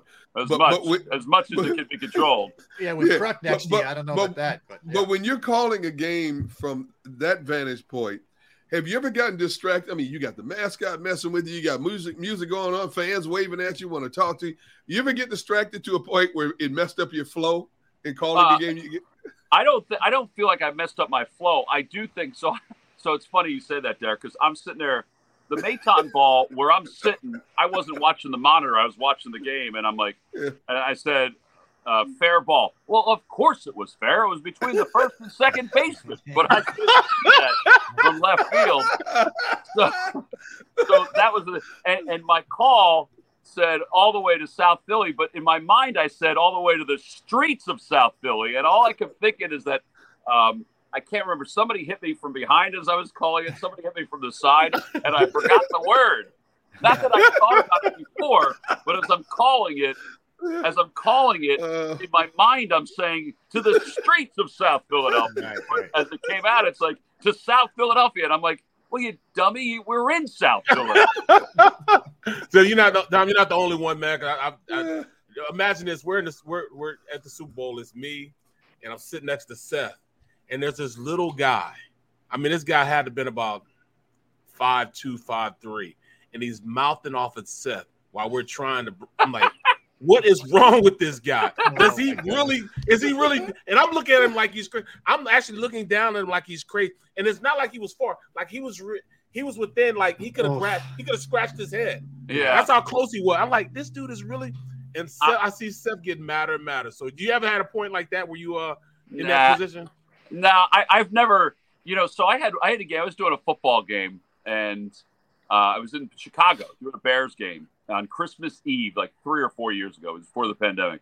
And with CBS, we have to do these hits before the game. So we're trying to be more creative. So we decided to put Steve Berline and Steve Tasker in the booth and me on the field for this hit. So it's kind of reversed. And I'm supposed to give this weather report because it's snowing like crazy. And I'm talking, and all of a sudden, I can see the snowplow for the field coming at me. And I'm like, as I'm talking, and I'm like, this guy, in my mind, I'm like, he's going to move. I mean, he's not going to hit me. Well, he kept coming, and it's you can see it's on the internet. He smothered me with snow. I mean, it was, and I just broke out. Laughing in the middle of this hit. And it's actually one of my favorite hits ever because it was so funny. So that's the only time where I could sense that I never had it where somebody was to the point bothering me. I don't really get bothered by too much. I really don't. Even that last night, as I said it, I walked away thinking, man, I'm like, what is going on? Well, Tom, the other part is not you necessarily, but Kruk, even for Kruk, was in rare form last night. I mean, it was almost like a stream of conscious. I mean, at one point he saw, hey, do you get bothered in your peripheral vision? And then then with Lazinski on, he's talking about their hospital stays and it was like off the chart stuff last night. So somebody sent me an email the other day about Johnny, and he said, these West Virginia stories, yada, yada, yada. And I said to the guy, I said, hey, listen, this is probably an email you should send to John because I don't have any idea before we come on what he's going to say. So when you hear it, I'm hearing it for the first time.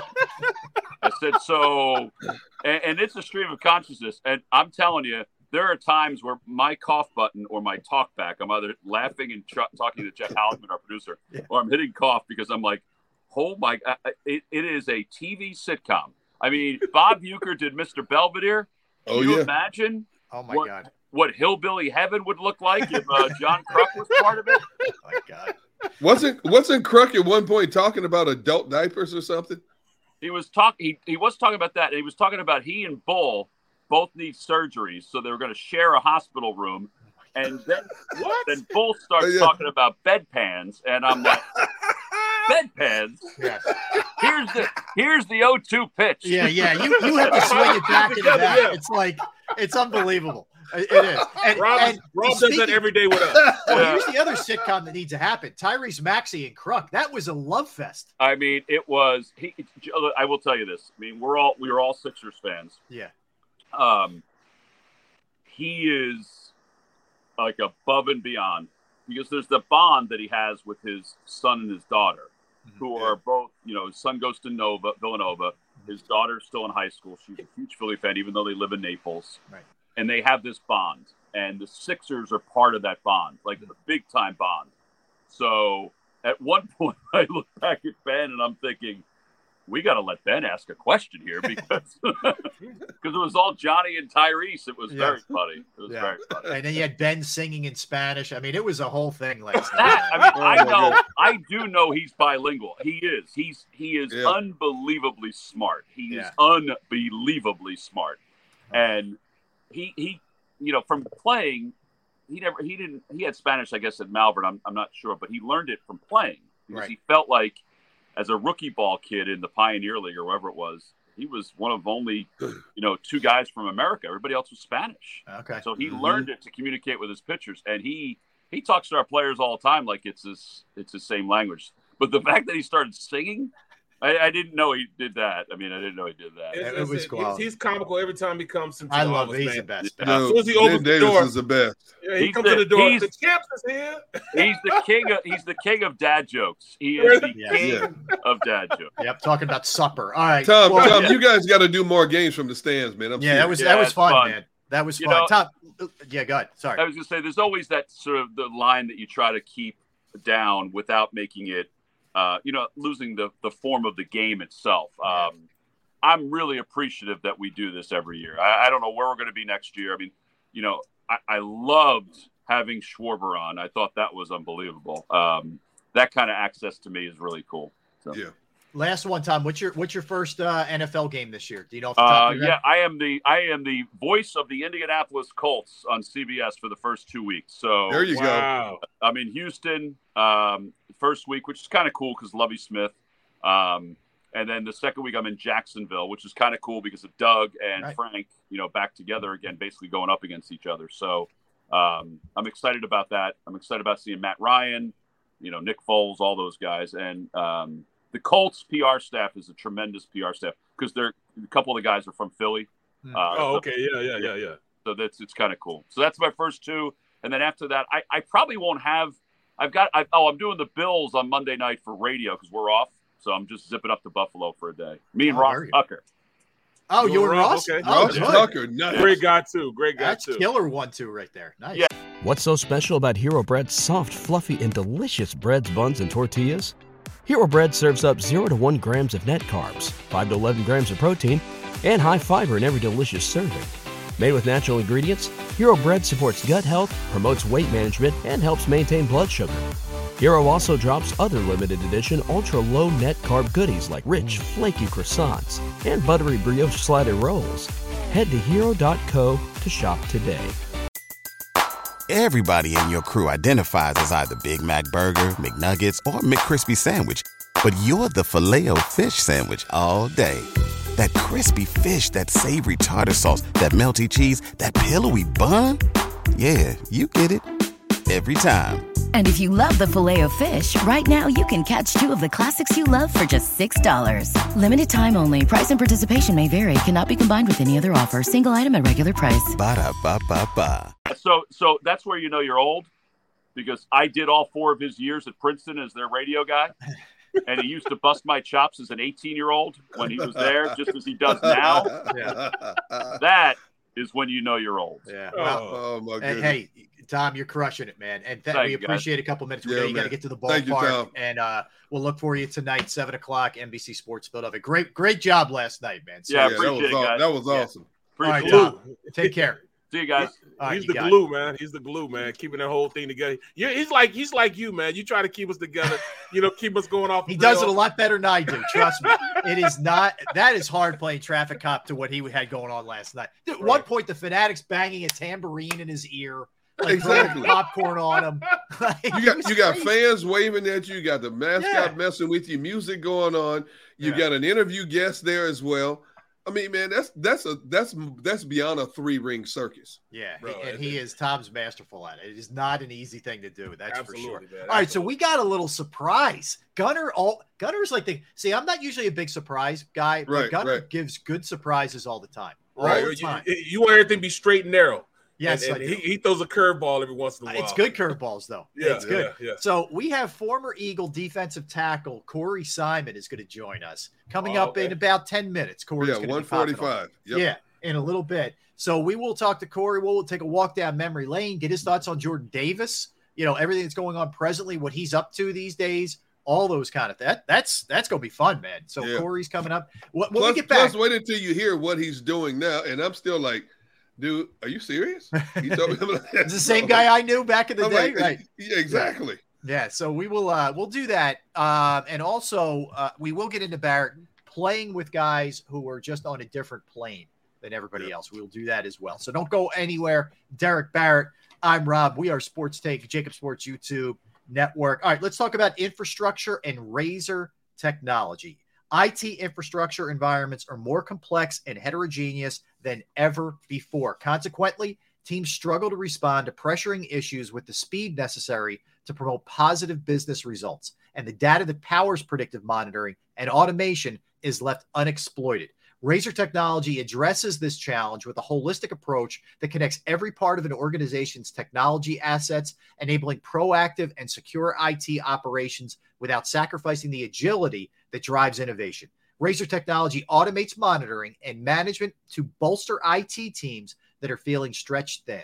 And it improves auditing and reporting procedures so that actionable insights find their way to the leaders that need them most. Save time and money on your IT and cloud services and secure your organization with leading end-to-end infrastructure solutions by calling Razor Tech today at 866-797-3282. That's 866-797-3282, or visit us online at razor-tech.com. That's razor-tech.com.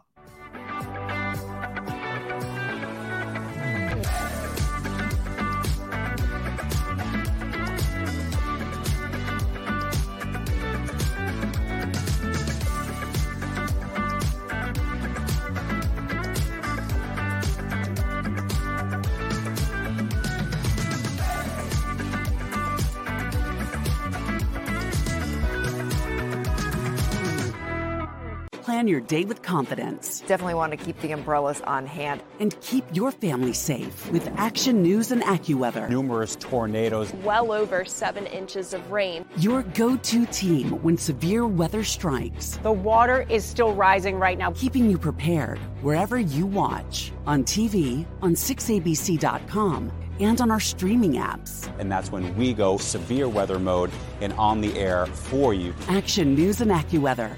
The team you trust.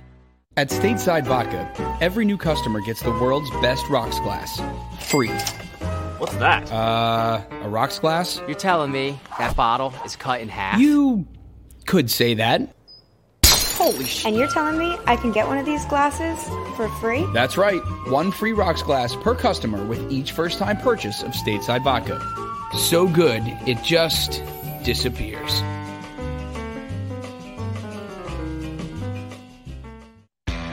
Go for the midnight dares. Go for the game. Go for the hits. Go for the fans. Go for the win. Go to Ocean Casino Resort. Book your trip at theoceanac.com.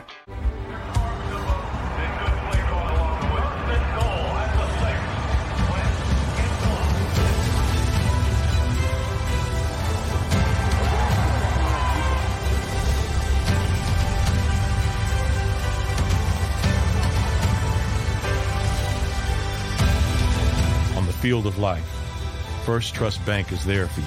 Champions on 3. 1, 2, 3. Because Philadelphia dreams deserve a Philadelphia bank.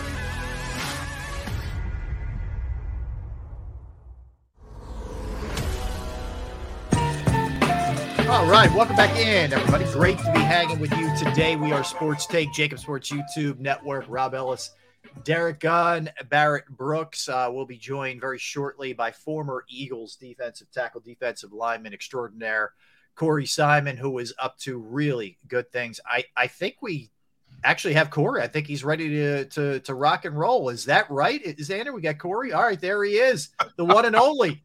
There is the man himself. Yes, he played for the Eagles from 2000 to 2004. Corey, what's up, bro? Oh man, nothing much, man. Well, heck, I'm lying. A lot's up, man, but all good things. Corey, it's good to see you, man. Let's start with this one. I know it was 5 years, whatever it was, but give us your impressions, your time spent here in the city of Philadelphia, and what it was like to be an Eagle, man. Man, you know what? It is that place will forever be a special place for me. Man, I really enjoyed the city, the culture, the guys that Andy surrounded me with. Man, just great people. And then, of course, spending a little time with D Gunn over the years. There you go. Well, unfortunately, you had to deal with that. But other than that, everything. Yeah, it was a little bit of a nuisance, but you learn to embrace things. That's just how it is. Dude, let's call it like it is. You were a great football player, but you were a class clown off the field. People don't know this. This dude, you can hardly ever get straight answers out of him because he was always cracking jokes. And you stand there, would you please just say something we could use on the show today, please?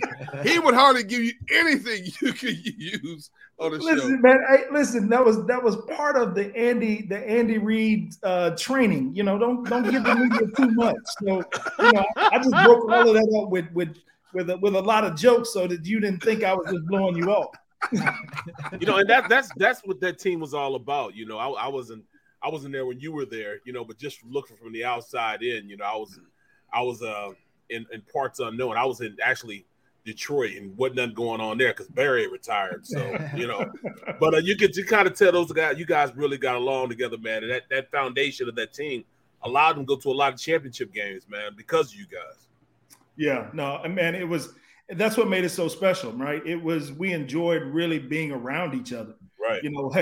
Our first meeting wouldn't be until, 8:30, but we'd be up at the complex at 6:30, 7 o'clock in the morning back in the players' lounge playing Halo. Just hanging around with each other. So, and then we tell our wives, hey, meeting ran late, and we get home at 6 o'clock because we've been hanging out, but we've been off since 4:30. So it was that type of environment, man, that just really made it special. To just kind of be around each other. Yeah, Corey, you were there. I mean, your years are when the team just really took off, man. I mean, Andy comes in 99 and gets things turned around, but you started to really hit your stride 2000 and then, up until your last year. I mean, that's rare in an NFL career in one city that you're good and really good every single year. Yeah, no, I think the further out you get away from the game, you realize just how hard it is to win and be consistent. Yep. And that's the part of it for us is, and I came in under that, right? So It was like, hey, making it to the playoffs and going to NFC championship games and all of that was just what you did. But you realize when you talk to some of those older veterans who had never been to the playoffs until they got to Philly, and then you're like, oh, it's not like this everywhere.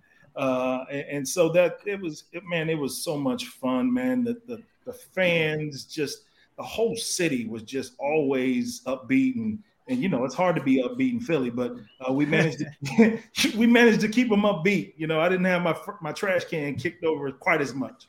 Do you see any similarities in this team that you see right now, constructed right now to your old teams? It's hard because you're not seeing behind the curtain. Mm-hmm. You're only seeing what I see what the rest of the fan base, and they probably see it more than I do. I just don't have as much time as I used to kind of engage, but you don't really get a chance to see behind the curtain, which is what made this special. That part for us, when we went out on the field, we were on the same page because in the locker room we were on the same page. You know what I mean? So it'll be interesting to see what kind of comes from all of this. But I can definitely see the maturity from a quarterback standpoint, which is what you need, right? You need that quarterback to be able to take those next steps, and then that defensive line is going to be a problem. And that's the part when I look at this team, I'm like, okay, that's how our teams were built. They were built up front, and that's seemingly what's happening now. And, yes, that's what I was trying to say. Yes, the offensive line and defensive line. Yes. Yeah. No, they are really putting the money in the right places when you talk about up front. And man, it's going to be something to see. I'm excited. Hey, Corey, what is the unseen factor that makes a cohesive unit on a team? You have a bunch of guys who come from different walks of life, different programs, a lot of them all Americans, all conference. Now it's all about making my money, and I'm not going to let anybody get in the way of making my money. But there's always an unseen factor with the good teams. And every time when you had Hollis and you had Hugh and all these guys, when I walked in that locker room, there was never a time when I thought that these guys, there was any tension in that locker room. And to be honest, it was a bunch of guys who I hate to use the term, but for lack of a better term, a bunch of class clowns. It was one of the most fun times I ever had covering pro football because you walk in the locker room, you guys will pick on media people, you pick on each other, and you're like, how can these dudes focus on playing football? You go out on the field, you handle your business, and it showed in the results in the one-loss standings. So what is that unseen it factor? Every guy understanding their role and willing to play that role, not trying to be somebody else. Andy was a huge proponent of go out there and let your personality show, be who you are, and understand that role, right? I knew what my role was. Hollis was the run stopper. I was the guy that was going to get up the field and get after the quarterback. Mm-hmm. We knew what we had with Hugh. We knew Hugh was going to blow an assignment or two, and that's why Hollis was on so that's why Hollis was on that side to make up for the fact that Hugh was going to blow an assignment. And then we'd all get brain locked out there. And so Brandon was on the team because he was the cow guy. And Brandon ensured that all of us knew our roles and responsibilities on every given snap. So, it was guys just knowing your role and be willing to play within the scheme and not do anything outside of that, which made it special, right? We were good with that. And that's why we won the games we won. How about specific to Jordan Davis? And I know you're not seeing him every day at practice or anything, but you're talking about a behemoth. You're a large man yourself, but this guy is incredibly big. What's your sense, just maybe seeing him a little bit at Georgia, seeing him now, what the future holds for him? Man, he is a people mover, right? We never had anybody that size. Yeah. So I mean, heck, when I played in Philly, I was like 295. That dude there is at least 100 pounds bigger than I was. I mean, he is a massive human being. And then at 6'8", I mean, 6'6", 6'7" years, that is unreal. And then be able to move the way he does. I mean, the guy ran what 4'8", 4'7", 4'7". Yeah. See, that's ridiculous. See, that is that's not real. No, right. That is a mutant. That is absolutely a mutant. I know we talk about Dog being, being a mutant and with his whole, X-Men persona. Yeah. This dude here is a whole nother beast. And so, I think for him, I think he's approaching it the right way, getting a chance to see some of his interviews. He's coming in as a pro and he's willing to learn and come under some veteran guys. And I think, having those veteran guys in the locker room and in his segment will do him justice in the long run. And I think if he remains humble, continues to put in the work, he'll have a heck of a career. How many games do you get to see? Eagles games annually, being down in Florida? Oh man, it's maybe 3, 4, maybe. And I'm a busy guy right about now, Derrick. So I don't know if I'll get a chance to see that many. I'll be lucky if I catch one this season. My days are pretty tied up. My evenings are pretty tied up. But talk about it, man. Yeah, what do you have going on? Wait. Are you guys, Rob, Barrett? Are you guys sitting down? Yeah. Okay. Yes. All right, Corey. I want you. When he told me this last week, I said, "What?" And so I want you to tell him what you're doing now. Yeah. So I am in the middle of a hotly contested state senate race, and so I'm running for state senate here in Florida. Wow. It's something in the water that everybody from your time period turned into politicians. What made you go in that direction? Yeah. For me, it's been something that's been called upon my life. Even when I was in Philadelphia, I got a word from a pastor friend of mine that said I was supposed to do this. I always had a passion for people. I've always had a passion for service. It's something that just kind of climbs on you. You start to want to see something different, especially at just how contentious and how, politics has become lately. And I've always been told that, be the change that you want to see.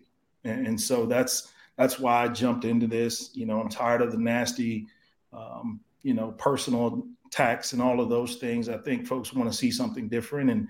And it was time for me to kind of step up and take that mantle on and run with it, man. So I've been extremely blessed to be in some great situations, not only my professional career as a player, but running a state agency here in Florida. At Volunteer Florida as the CEO there. I was appointed by the governor to do that and sat on several boards across the state. And this is just another step in that progression of really going out and, focusing on the things that I've always learned and gleaned from my professional life. I tell people all the time, if Washington, D.C. and what happens in those boardrooms operated more like a locker room, we get more done. Wow. And the great part of that is, and I'm sorry, Gunn, to cut you off. Go ahead. Go ahead. The great part of that is when you walk into a locker room, you get guys that don't come from where you come from. They don't believe the way you believe. They don't look the way you look. But we can all come together because we understand the objective. And so that's the part of this that I'm bringing into the political arena, that we don't come from the same place, but at the end of the day, we have a community to serve, and that's the function that I'm looking to bring to the state senate here in Florida. So now that you're on the campaign trail, tell us what a day like is. Tell me what every day is like for you from sun up to sundown. Yeah, no, it is. Every day is a little bit different, right? Some of it is because I have a huge district. I have 13 counties, and if you all spend any time in Florida, those counties are pretty vast. From one side of my district to the other is about a 3.5 hour drive. And so, I deal with state workers in a town like Tallahassee that's a little bit more focused on state worker issues. But then I also have a huge rural sector that agriculture is huge. And so it's sitting down in those different areas, getting a better understanding of the challenges that these families are seeing, getting a chance to talk about some of those meat and potato issues, the things that are kitchen table issues, ways that I can put food on the table, gas in my car, pay for my medicine, all of these things that are challenging. And then sit back and listen, right? It's not a whole lot of talking. God gave me 2 ears and 1 mouth. So I need to listen twice as much as I talk. And so it's listening to these families and trying to find solutions that fit within the state's mandate to help these families. And that's what I do. I do a lot of listening. I sit in on a lot of meetings with a lot of experts in a lot of different fields, trying to get a better understanding of ways that we can all work together. Some folks I'm going to sit down with, I'm going to agree with. Some folks I'm going to sit down with and I'm going to disagree with. But I think everybody needs to have a place where they can at least have an ear to listen. And that's what I do a lot of. It's a lot of listening to folks and trying to find some common ground. I think for too long, compromise has become a bad word. And we've got to get away from that and understand that oftentimes the answers are somewhere in the middle. Well, were you a player rep during your period with either Indianapolis or Pittsburgh? In Philly? I wasn't. We had some strong representation there, and I walked into a very veteran-laden locker room, and so we had great representation. So no, I didn't step into those places. Well, you're very articulate, man. So you could definitely see the calling, man. So yeah, Thank awesome, you. Corey. Listen, man, great catching up with you, and we wish you all the best, man. Good luck with everything, and keep doing. You're not a dumb football player, man. That's what they think about. Appreciate you, bro. I love it, man. Love it, bro. Love it. I'm still trying to take all this in. Corey Simon, politician, and he was able to do all of this despite being scarred by Derrick Gunn. I mean, it's there you go. What an Let me tell you something. He gave as much as he took. I'm gonna tell you that right now. Don't let this man fool you.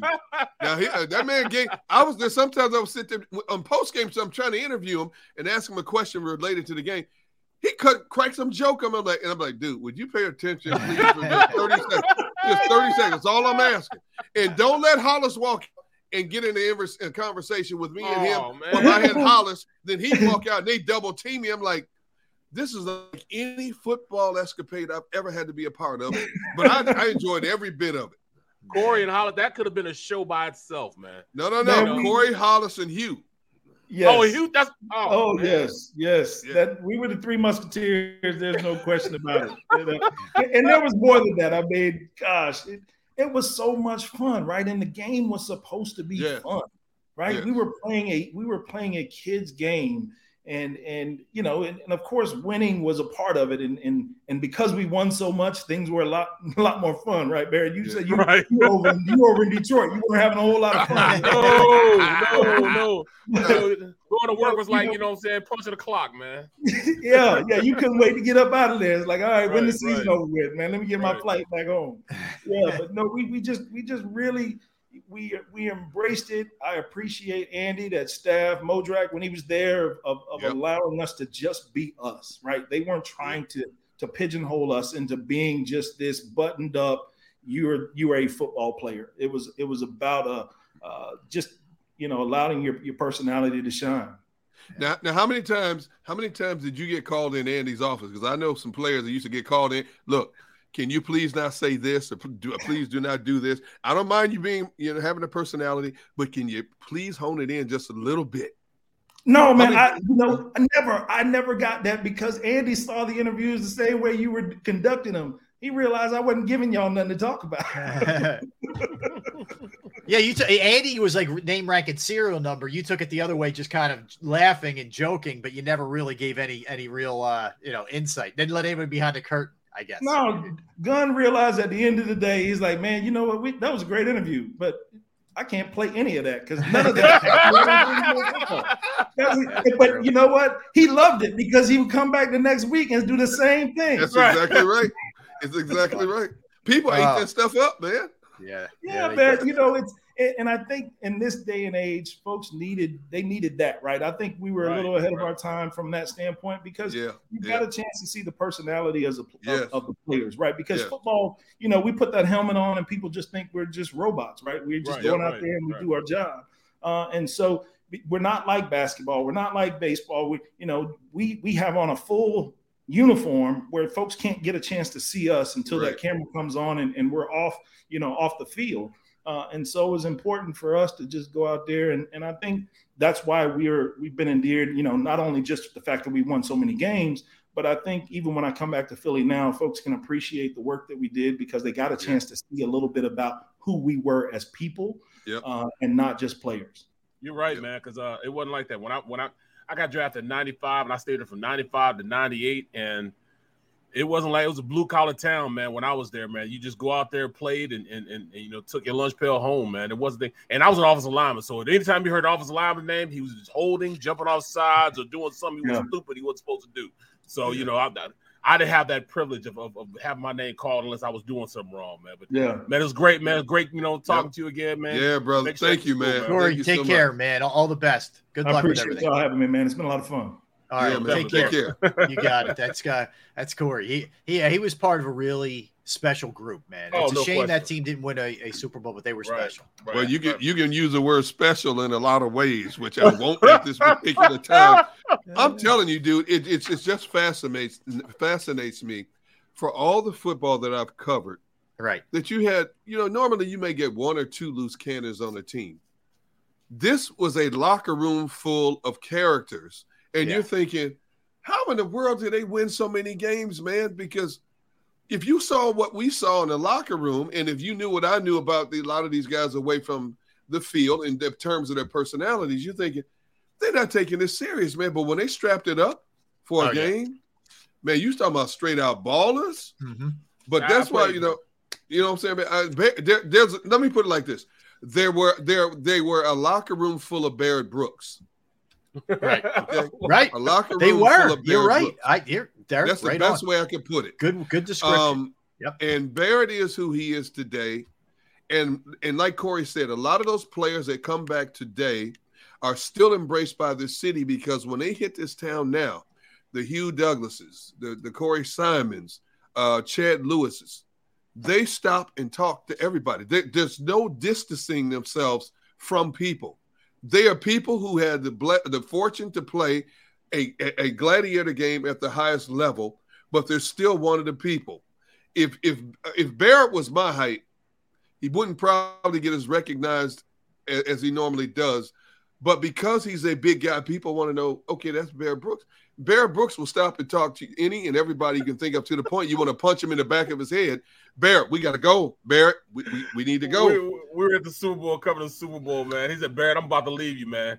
Bye, I'm gone. And he come over and yank my arms. All right, man, here I come. Here I go. I'm out. Oh, my God. That's awesome.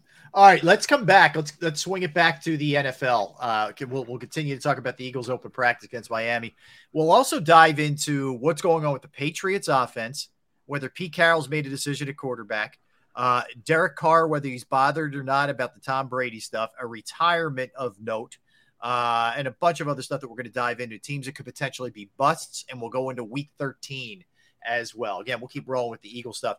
At 2:30 is where we're going to get into playing with extraordinary athletes in the open talk. So we've got a lot more in store for you Don't move. We got you. This is the place to be. We are Sports Take, Jacob Sports YouTube Network, Derrick, Barrett, Rob. All right, let's talk about Flynn Tree Services. Flynn Tree Services is an experienced, licensed, and insured Pennsylvania tree services company that will trim or remove any unwanted trees off of your property. They offer cost-effective solutions to any tree problem that you face. Now, here's the question.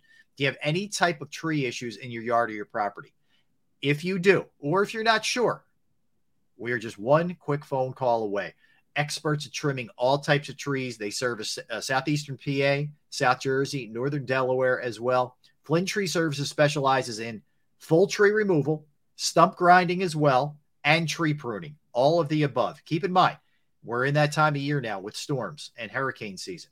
Now is a great time to have your trees assessed, evaluated. If you're looking at them, they look a little bit older, some branches coming down, etc., you want to get that taken care of before you get some nasty wind gust or storm.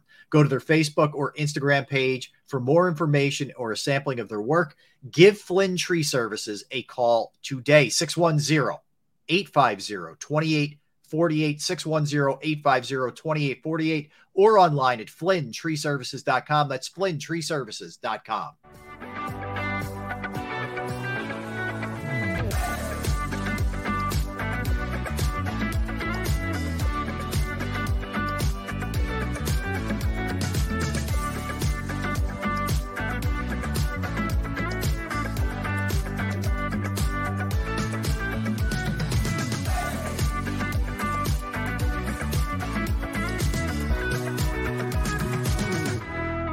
Plan your day with confidence. Definitely want to keep the umbrellas on hand. And keep your family safe with Action News and AccuWeather. Numerous tornadoes. Well over 7 inches of rain. Your go-to team when severe weather strikes. The water is still rising right now. Keeping you prepared wherever you watch. On TV, on 6abc.com, and on our streaming apps. And that's when we go severe weather mode and on the air for you. Action News and AccuWeather.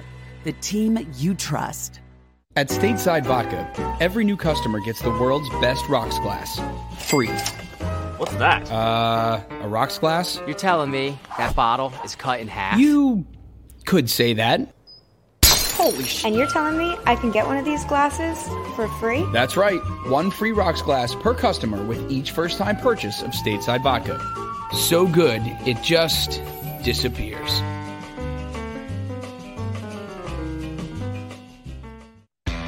Go for the midnight dares. Go for the game. Go for the hits. Go for the fans.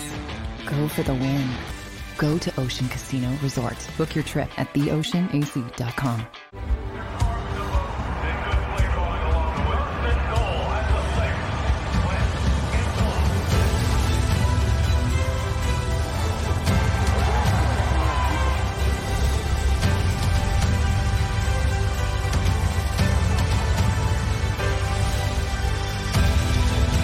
Field of life, First Trust Bank is there for you. Champions on 3. 1, 2, 3. Because Philadelphia dreams deserve a Philadelphia bank.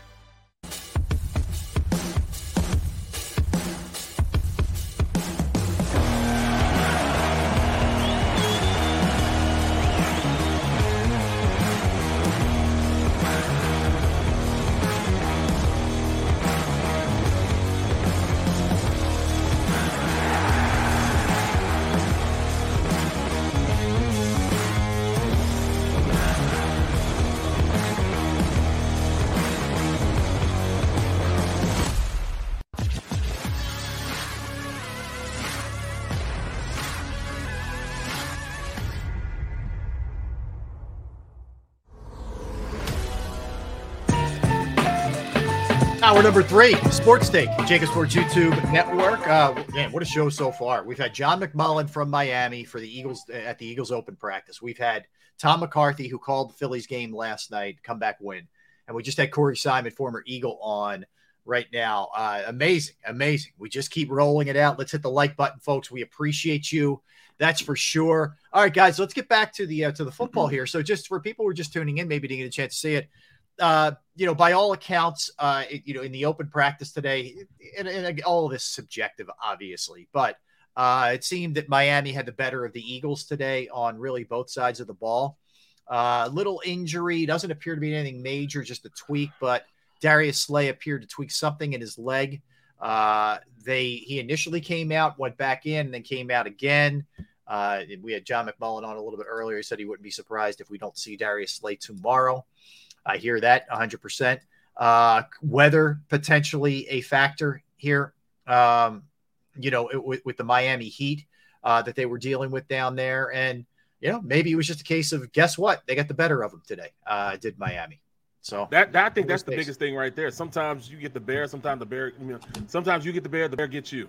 You know, I mean, it's just, you're not going to win every single battle, and you need to get, tatted up a little bit before you go into the season. Just to know that, all right, we got to keep working. It'll refocus you. Going into tomorrow, they'll probably have a little bit better success than they had today. Mm-hmm. But, this is how you get better. This is exactly how you get better, by going out, seeing where your shortcomings are, where your inefficiencies are, fixing those, and keep going forward, keep moving. That's how you grow. That's exactly how you grow. People understand when you lift weights and you're breaking down muscle so it can come back even stronger. It'll grow even stronger than it was when you first did it. Well, that's exactly what happens, when you're out there practicing. You get broken down, you go in, fix those problems, and you get stronger as a unit, strong as a team. Well said. Well said. Again, let me read this tweet from Tua Tagovailoa, who's the Miami starting quarterback. Of course, these two, Tua and Jalen Hurts, played together at Alabama before Jalen transferred to Oklahoma to finish up his college career. But he said after practice today, quote, regarding Hurts, the dude had to be the first into the weight room. He had to be the first onto the field. Sprints. He had to be the first. It really tells you how he goes about his life. It tells you how he sees things and looks at things as a competitor. So I know that kind of feeds into the intangible thing that we always talk about with Jalen, but that's a pretty strong statement from a guy he played with, man. And it's a lot of respect there for the way he goes about his business. So just thought I'd pass that along. I thought it was pretty cool. Well, we expect. It's what we expected from Jalen. It's what we've heard about Jalen, ever since he got here. And so it doesn't surprise me. And who would know better than a guy who was in the locker room and on the practice field with him every day? And again, I can't emphasize it enough. I hope all these intangibles we keep hearing about Jalen translates into a much better season in 2022, because if that is the case, this team's going to do some damage in the NFC this year. I'm with you. They absolutely are. That's why I'm thinking the same thing.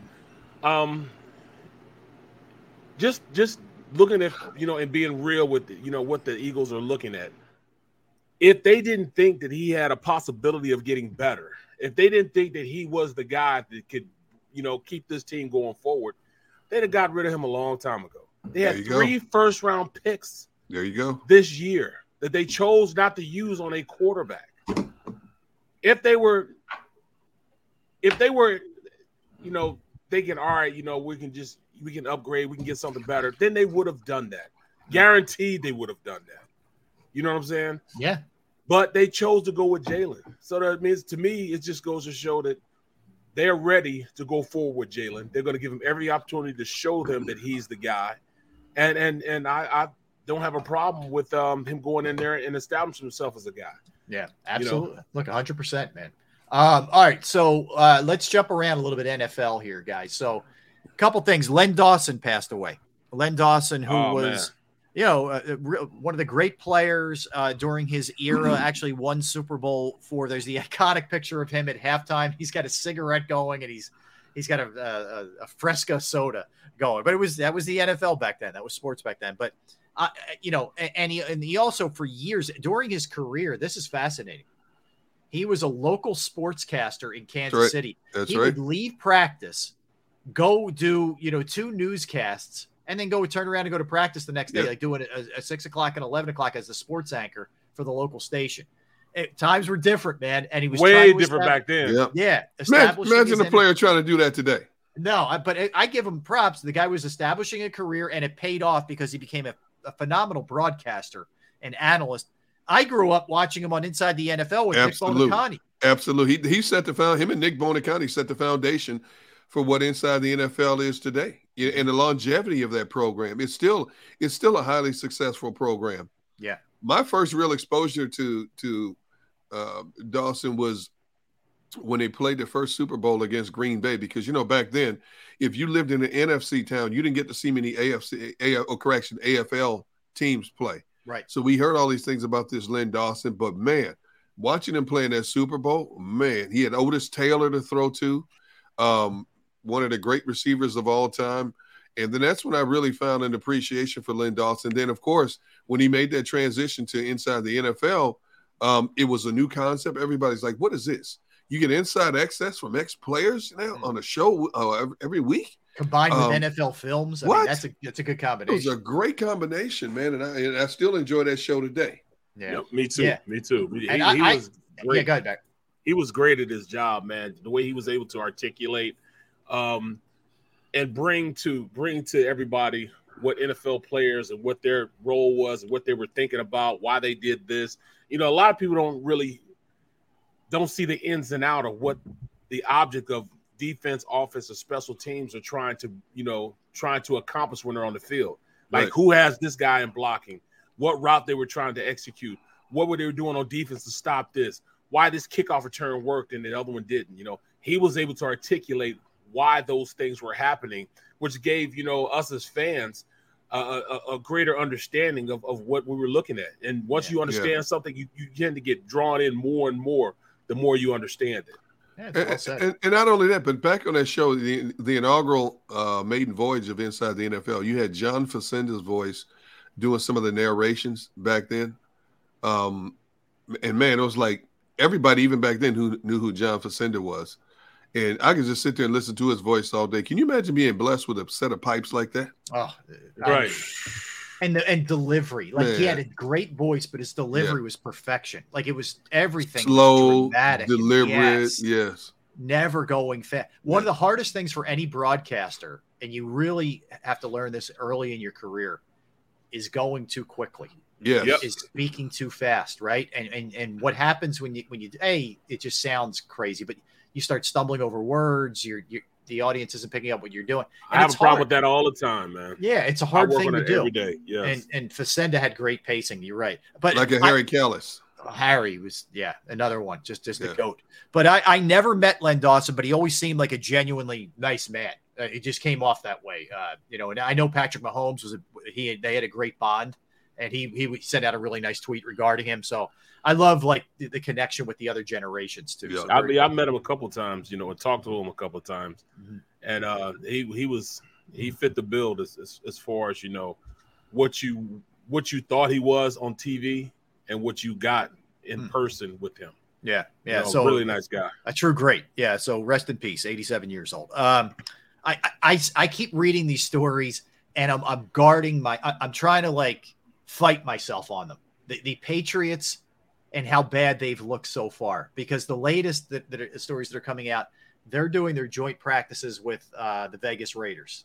Okay. In anticipation of, I guess they play this week. I haven't even looked, but the stories that are coming out is, in particular on the offensive side, is just how bad the offense looks. Like, they can't even string together drives in these practices, in these open practices.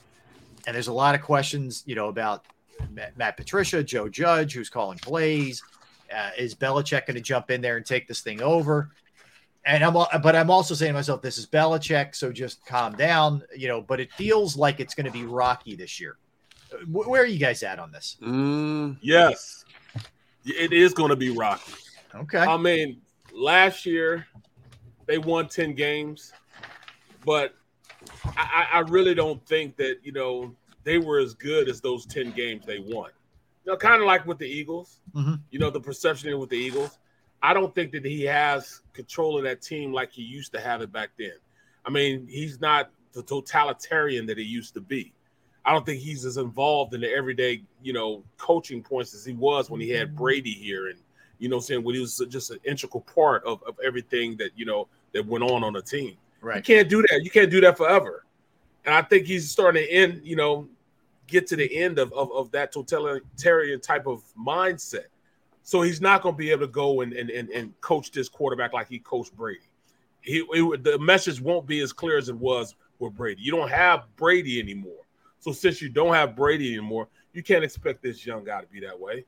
mean, Matt's good, but he's not that damn good. He is not a Brady-esque type of player. He doesn't have the weapons that he had before. Yeah. Because he doesn't have the weapons, he can't run the same things he used to run. The NFL has finally caught up with him. You didn't think he was going to stay ahead of the game, stay ahead of the curve for that long anyway. I mean, hell, it's been over a decade and a half that he was the top, the number one, numero uno coach in all of sports, to me. So, sometimes you do start getting a kink in your armor. You're not that same guy anymore. So, yes, I do think that this is kind of what they're going to be going into this year. He's not going to be able to, he's not going to be able to turn it around like he used to before. I mean, it's just he's human. He's finally shown that he's human. How about you, Derrick? The fact that his team had that consistent dominance for more than a decade will never be duplicated again in the history of this game, the way this game is structured now with free agency. But I think Belichick will figure this out. He still has a few weeks before they hit the ground running. If anybody will figure it out, it'll be Belichick, And I think they're going to be a thorn in people's sides. I'm not saying they're going to win a division because they're in that division with Buffalo. I still think they're going to be a thorn in people's side, and they're going to be right there at the end vying for a wild card spot, especially since there's an extra wild card spot now. When you look at their roster, they have the personnel.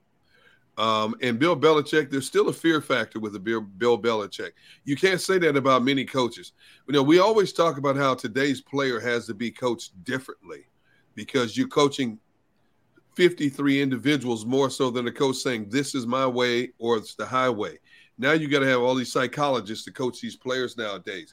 But I think Belichick is the one coach still in the NFL when you walk through his door, because of his pedigree and his history, players automatically know you will do things the way we do it here, or you will find somewhere else to play. And I do think because of that name, synonymous with excellence, it strikes still a little bit of fear in the players who play for him. How much do you guys think? And I know Brady, there was a little intermittent time there when McDaniels went to Denver. So I know it wasn't, straight line, but how much is McDaniels not being there now for a guy like Mac Jones for this offense? How big is that loss? I mean, even with Belichick there. I think it's big. I do think that's big.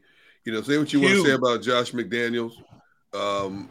But I still think he was an integral part of Mac Jones' development. And I think they're going to suffer a little bit in that regard.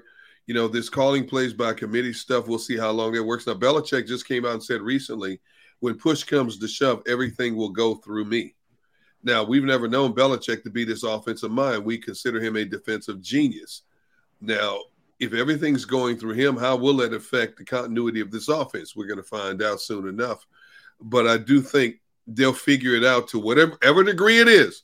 They'll figure it out enough to win more games than they lose this year. Yeah, again, it feels like it's going the wrong way, but with Belichick, you never, ever quite write him off. Yeah. He's in a much tougher division now. And he doesn't have Brady, right? Right, he doesn't have Brady. He's in a much stronger division. He's not even the best team in the division anymore. No, he might be the third best team in the division now. In all actuality, yeah. I mean, Miami might be better than him. We'll see. Yeah. So we know Buffalo is. Yeah. And then you got to factor Miami is. They just whipped up on the Eagles. So, I mean, they might be a team that maybe third in the division. That's possible, not even making it to the playoffs. Yeah. Yeah, it's fair. Look, it's fair, man. That is it's gonna be amazing to see who's better at adapting on the fly than Bill Belichick? Prime example, how many times have we talked about that game? They went into Buffalo, howling winds. They threw the ball, 3 times a game? And they beat Buffalo in their backyard. Buffalo's used to playing in frigid temperatures, cold weathers. That's right in their backyard. Yep. They went in there and took it to Buffalo. Yep. Beat Buffalo at their game. Yes, they did. There's nobody better in the game still. Even though he's older, there's nobody better in the game at adapting on the fly than Bill Belichick. He's still a GOAT. You get no questions about that with me. Yeah. But I just think that he's past that whole, era of that. All right, mystique. I'm Belichick. Yeah, the mystique. Yeah. Okay. I just don't think that he's that guy anymore. He doesn't have the same personnel that he had before. Well, he hasn't won it or gotten close since Brady left. So, and it's only been a few years, but whatever. Pete Carroll non-committal, which tells me he probably doesn't think he has a quarterback. But Geno Smith and Drew Lock, to me, it's like, okay, be as non-committal as you want. Commit to whomever you want. It doesn't make any difference. But he's playing it close to the vest. When you got two quarterbacks, and you're thinking about two quarterbacks, you got zero. Yes, that's exactly what it is. Yeah. They're going to be – you just let the best player on your team the past 15 years, 12 years that you've ever had. You think you're still going to be good? No, there's no way that you're going to be that way. Yeah. No, you saw what happened last year when Russell went down. They were atrocious. They were horrible. They're going to be even worse now. I mean, I'll tell you what. I can see Tyler Lockett and Metcalf getting traded before the end of the year. Ooh. I mean, they're going to be that bad. It's going to be a total and utter rebuild. Oh man. Hey, look, I like how Pete Carroll came out and said yesterday. Right now, Geno has the lead, but I'm wide open to the possibility that Drew Lock can move in front of them.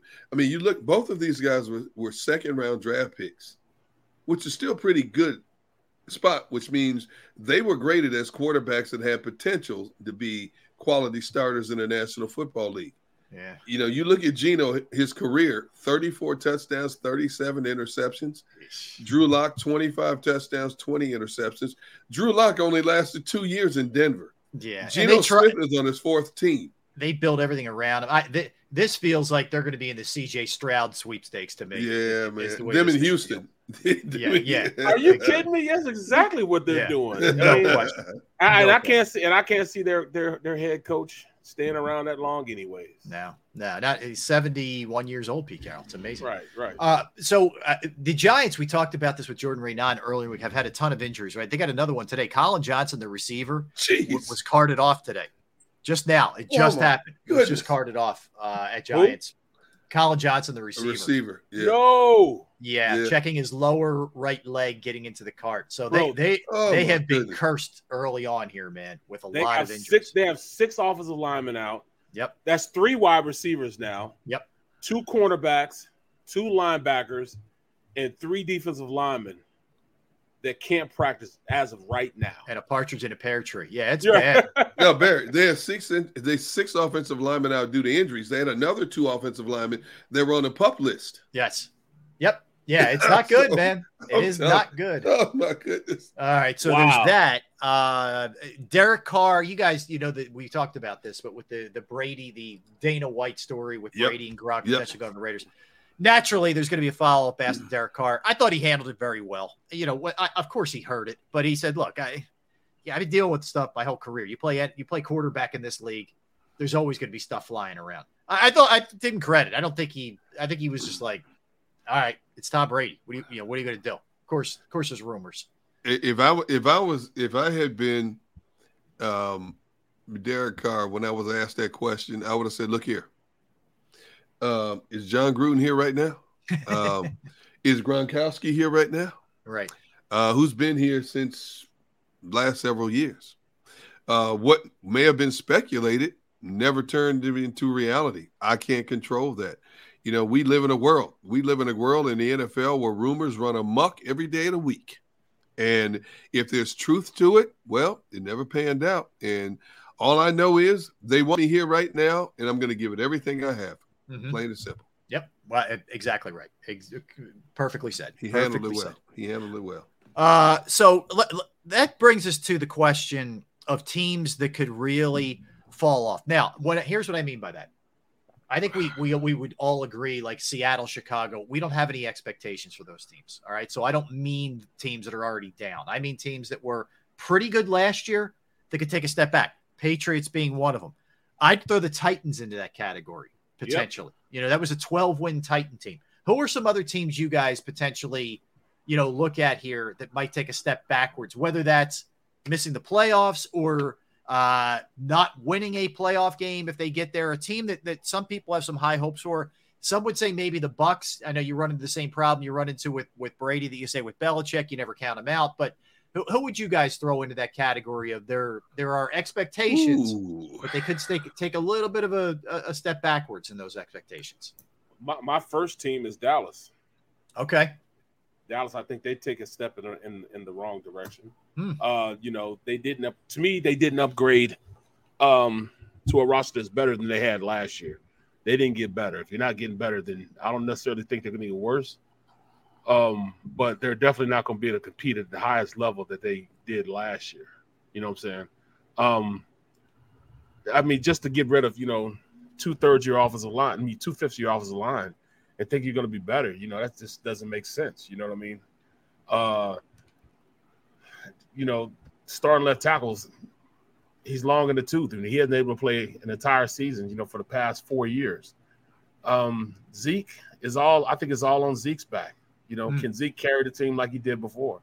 That's where essentially I think this team is going to go in the direction that Zeke takes. Not Dak, but Zeke. Wow. Okay. How about you, Derrick? When you ask that question, I see 4 teams, but I'm just going to say for right now, I'm going to start with Tennessee. I think the loss of A.J. Brown is really going to hurt this team. I'm not a big fan of Ryan Tannehill. Derrick Henry showed last year some kinks in the armor. Before that, he was a Sherman tank. He's starting to show little kinks in the armor because I think they're overusing him. And as we know, the older a running back gets, the more susceptible he is to getting nicked up and missing games. And, you go from missing 1 or 2 games one season, all of a sudden it's 5 or 6 games the next season. This was a team that won 12 games last year. I don't think Tennessee is going to win 12 games this year because of a lack of a passing game and probably trying to overuse Derrick Henry a little bit too much. Yeah, and you wonder, even though he's like Superman, does it finally start to we saw a little bit of a crack last year. Does it start to continue to weigh down on? That's what happens. That's what happens mostly, when you have running backs. I hate to say it. That's why running backs have been devalued for the most part. I hope he comes back, because he's exciting to see, man. He is. He's just a workhorse, man. And I don't know if this team is necessarily wanting to go in the same direction with Tannehill. I think they're trying to get Malik to be that guy. Step up. Yep. Yeah, I think they want to, and which is going to make things very uncomfortable for both Malik and Tannehill on that team. I've seen situations where you can tell the team wants to go in a different direction, but they can't because you got a starter there, the old wily veteran there, and the young guy's just not good enough to take the reins yet, but they want him to so bad, and they kind of force feed him to, and that pisses the veteran player off. See, I look at a Derrick Henry. Derrick Henry had 303 carries in 2019. He had 378 carries in 2020. Now, in 2019, he ran for 1,540 yards. 2020, he ran for 2,027 yards. 2021, now this is crazy. He only played 8 regular season games. He had 219 carries in 8 regular season games. God. That's a season for most players. The man had 937 rushing yards in 8 games last year. Yeah, before he went down. Yeah. Before he went down. He almost had 1,000 yards in half a season. It's unreal. So I think that's overuse. Overuse is going to catch up to him. Jeez, man. That's worse than overuse. That's almost like, that's trying to kill a guy, man. They're trying to kill that mule, man. That's what I'm saying. You know how many backs will kill and get 219 carries in a season? Right. This man had it in 8 games. Gosh, that's a couple seasons for people. Yeah, that's amazing. In this day and age, too, with a passing NFL. All right, let's look at week 13, guys. And it's, like I say every week, it's another good one. So Thursday night, come right out of the block, Raiders-Rams on Thursday. Jeez. Then a couple good ones here. Browns-Bengals, Eagles-Giants, Ravens-Steelers, Dolphins-Chargers, Bucks-49ers, Sunday night, Chiefs-Broncos, Monday night, Patriots-Cardinals. It never disappoints. Every single week, man. That's week 13? Yeah. Every week. Wow. It's unbelievable. I mean, I think one of the best games, man, are probably going to be that the Vikings-Lions, man. That could be. You're right. That's gonna be a fight, man. That's gonna be a slug out. Just out and out, just massacre type of game, man. It's gonna be like they used to call that division the black and blue division. That's definitely one of those games where it's gonna be the black. They're gonna go at it, and then the Ravens Steelers, of course, same thing. Same thing, man. Yeah, I mean, all three of them. Then Bengals, Browns. Hey, I think that Saints Tampa Bay game could be for a division lead. Yep, you're absolutely right. If Jameis Winston stays healthy, and with Tampa Bay being so decimated along that offensive line, I think that could be who has the division lead at that point. That could be a knockdown drag. What a great Monday night game that is. Well, I just think, man, at this point, man, I'm that's when they start, like I said, jockeying for positions. Everybody's jockeying for positions then. Yeah. So, I'm trying to see if the Eagles, where they're going to be at that point. I mean, who do they have? You know what? I'm sorry. I jumped a week ahead. I did 14. You did week 14. I was like, what's Rob looking at here? I'm sorry, guys. That's my bad. My apologies. Yeah. You're right. You guys want to run through the good ones on 13 real quick? Bills, New England on Thursday, which is great. What else? Washington, New York. It's always good NFC East battle. Tennessee and the Eagles is a good one. That's going to be a really good one. Titans and the Eagles. That is going to be a good one. Miami, San Francisco is a good one. Denver, Baltimore. Denver, Baltimore, Kansas City and the Bengals, Chargers and the Raiders. Yep. And the Colts and the Cowboys. Yeah, I mean, and you're right, Derrick. That one. There's only 2 teams off that week, which is nice. The Saints and Tampa. You're right, guys. This is a killer week too. It really is. Well, that the Chiefs Bengals, playoff. This is a playoff game where this is how they made it to the Super Bowl. So the Chiefs gonna be a little pissed off. They feel as though they're still the big man on the block.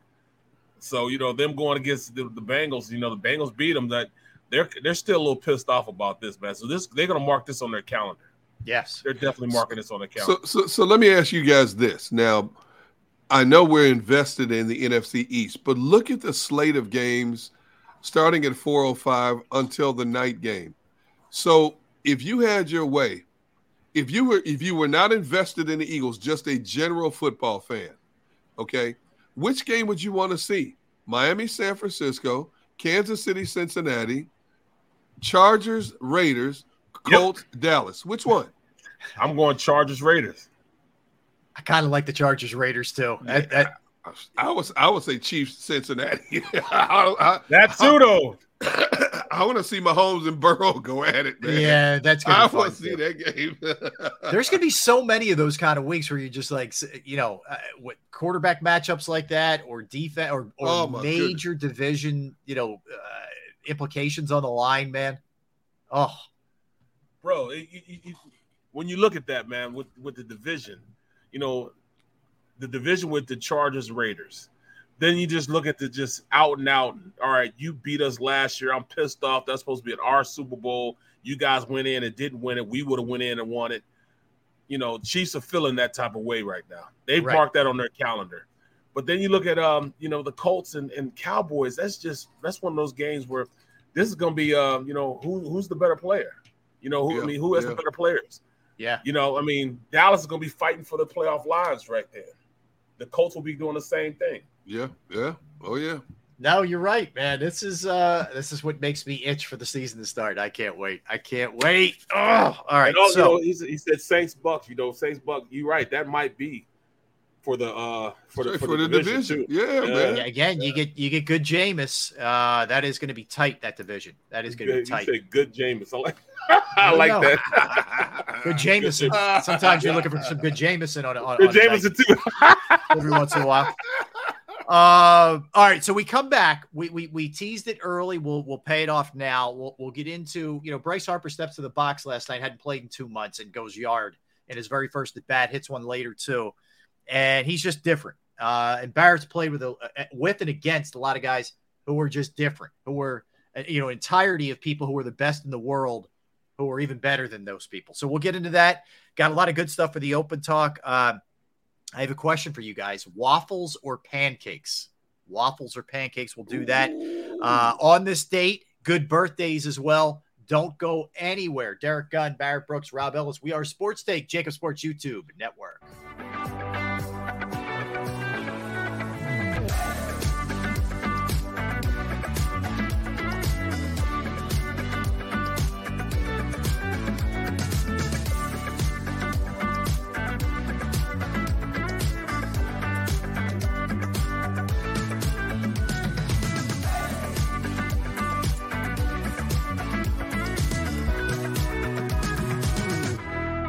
Plan your day with confidence. Definitely want to keep the umbrellas on hand. And keep your family safe with Action News and AccuWeather. Numerous tornadoes. Well over 7 inches of rain. Your go-to team when severe weather strikes. The water is still rising right now. Keeping you prepared wherever you watch. On TV, on 6abc.com, and on our streaming apps. And that's when we go severe weather mode and on the air for you. Action News and AccuWeather.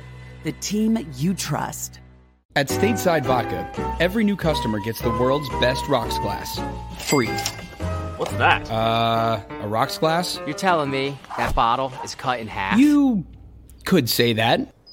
Holy shit. And you're telling me I can get one of these glasses for free? That's right. One free rocks glass per customer with each first-time purchase of Stateside Vodka. So good, it just disappears.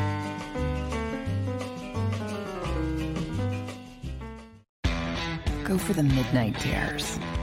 Go for the game. Go for the hits. Go for the fans. Go for the win. Go to Ocean Casino Resort. Book your trip at theoceanac.com.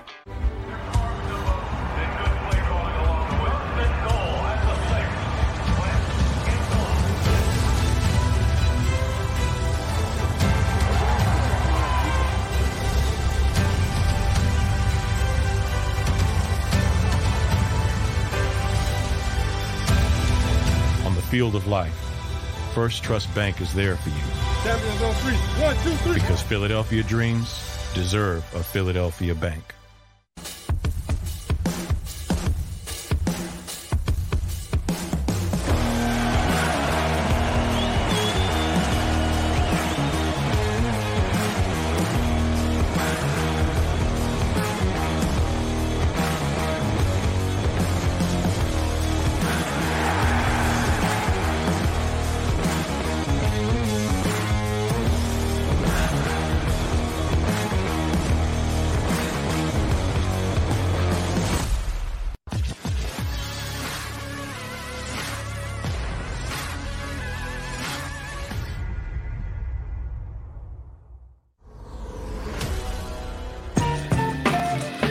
We're back. Thanks for hanging with us on this Wednesday. We are Sports Take, Sports YouTube Network. D. Gunn, B. Brooks, R. Ellis on this August. Man, we're already at August 24th.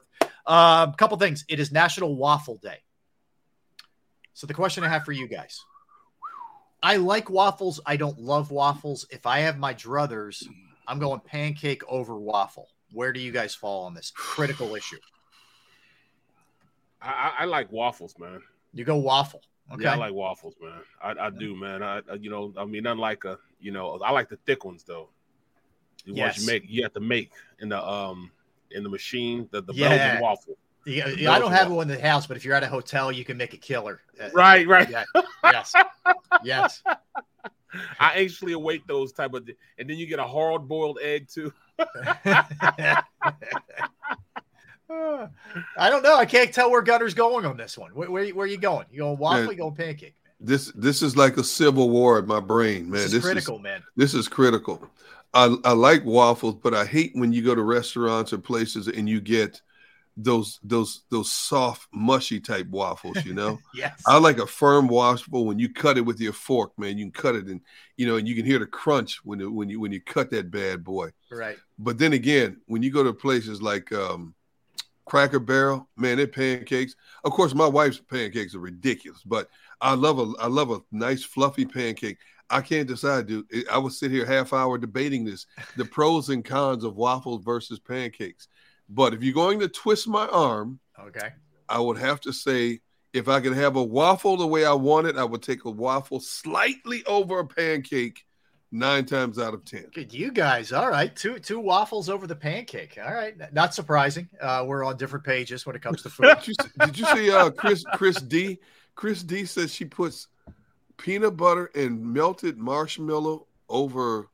Ooh, what she said over a.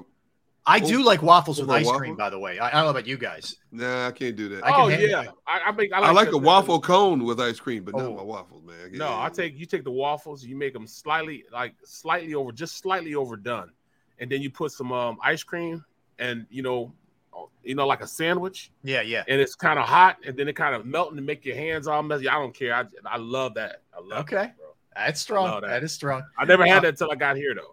Yeah, yeah, it is big here. All right, so we talked about this earlier, and I mentioned it before the break. Harper went yard twice, which could speed up his rehab process. Maybe he plays here by as early as Friday. Who knows? But Barrett, you've played with and against guys that are just different. I look, you were the best in the world at what you did, which is not many people could say that about anything.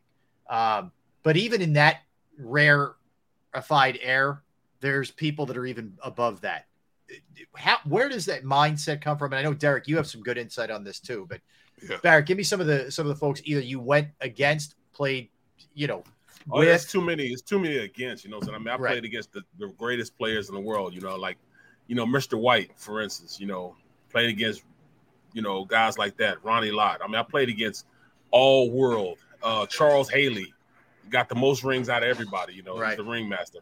I played against some of the best players I've played. Leslie O'Neal, Pat Swilling, Chester McLaughlin, bona fide Hall of Famers. But I played on teams with guys also, and I was able to see them in their element, see how they prepared themselves, And, guys like Brian Dawkins, I mean, their preparation, man, it's so intense, man. That, even in practice, he was intense. Mm-hmm.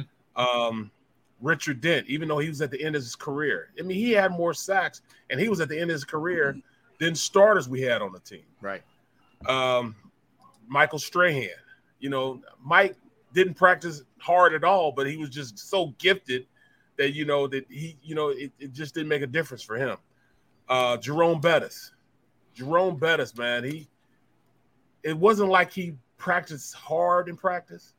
But his preparation before and after practice, man, like he was always running, doing extra running. Since he was such a big guy, that he would always do extra running, always doing extra running before and afterward practice. Because he didn't want to take the beating in practice, sure, running in the past. But he would run so much after practice.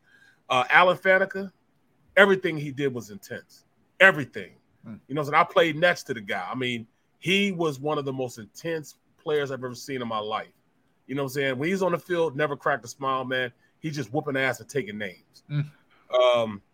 Troy Polamalu, it's funny, man, because you think of Troy Polamalu, you're like, oh, my God, this does, he did, I'm looking at comparing the two. When I compare Dawkins to Troy, two totally different ways on how they prepared themselves. With Troy didn't lift weights.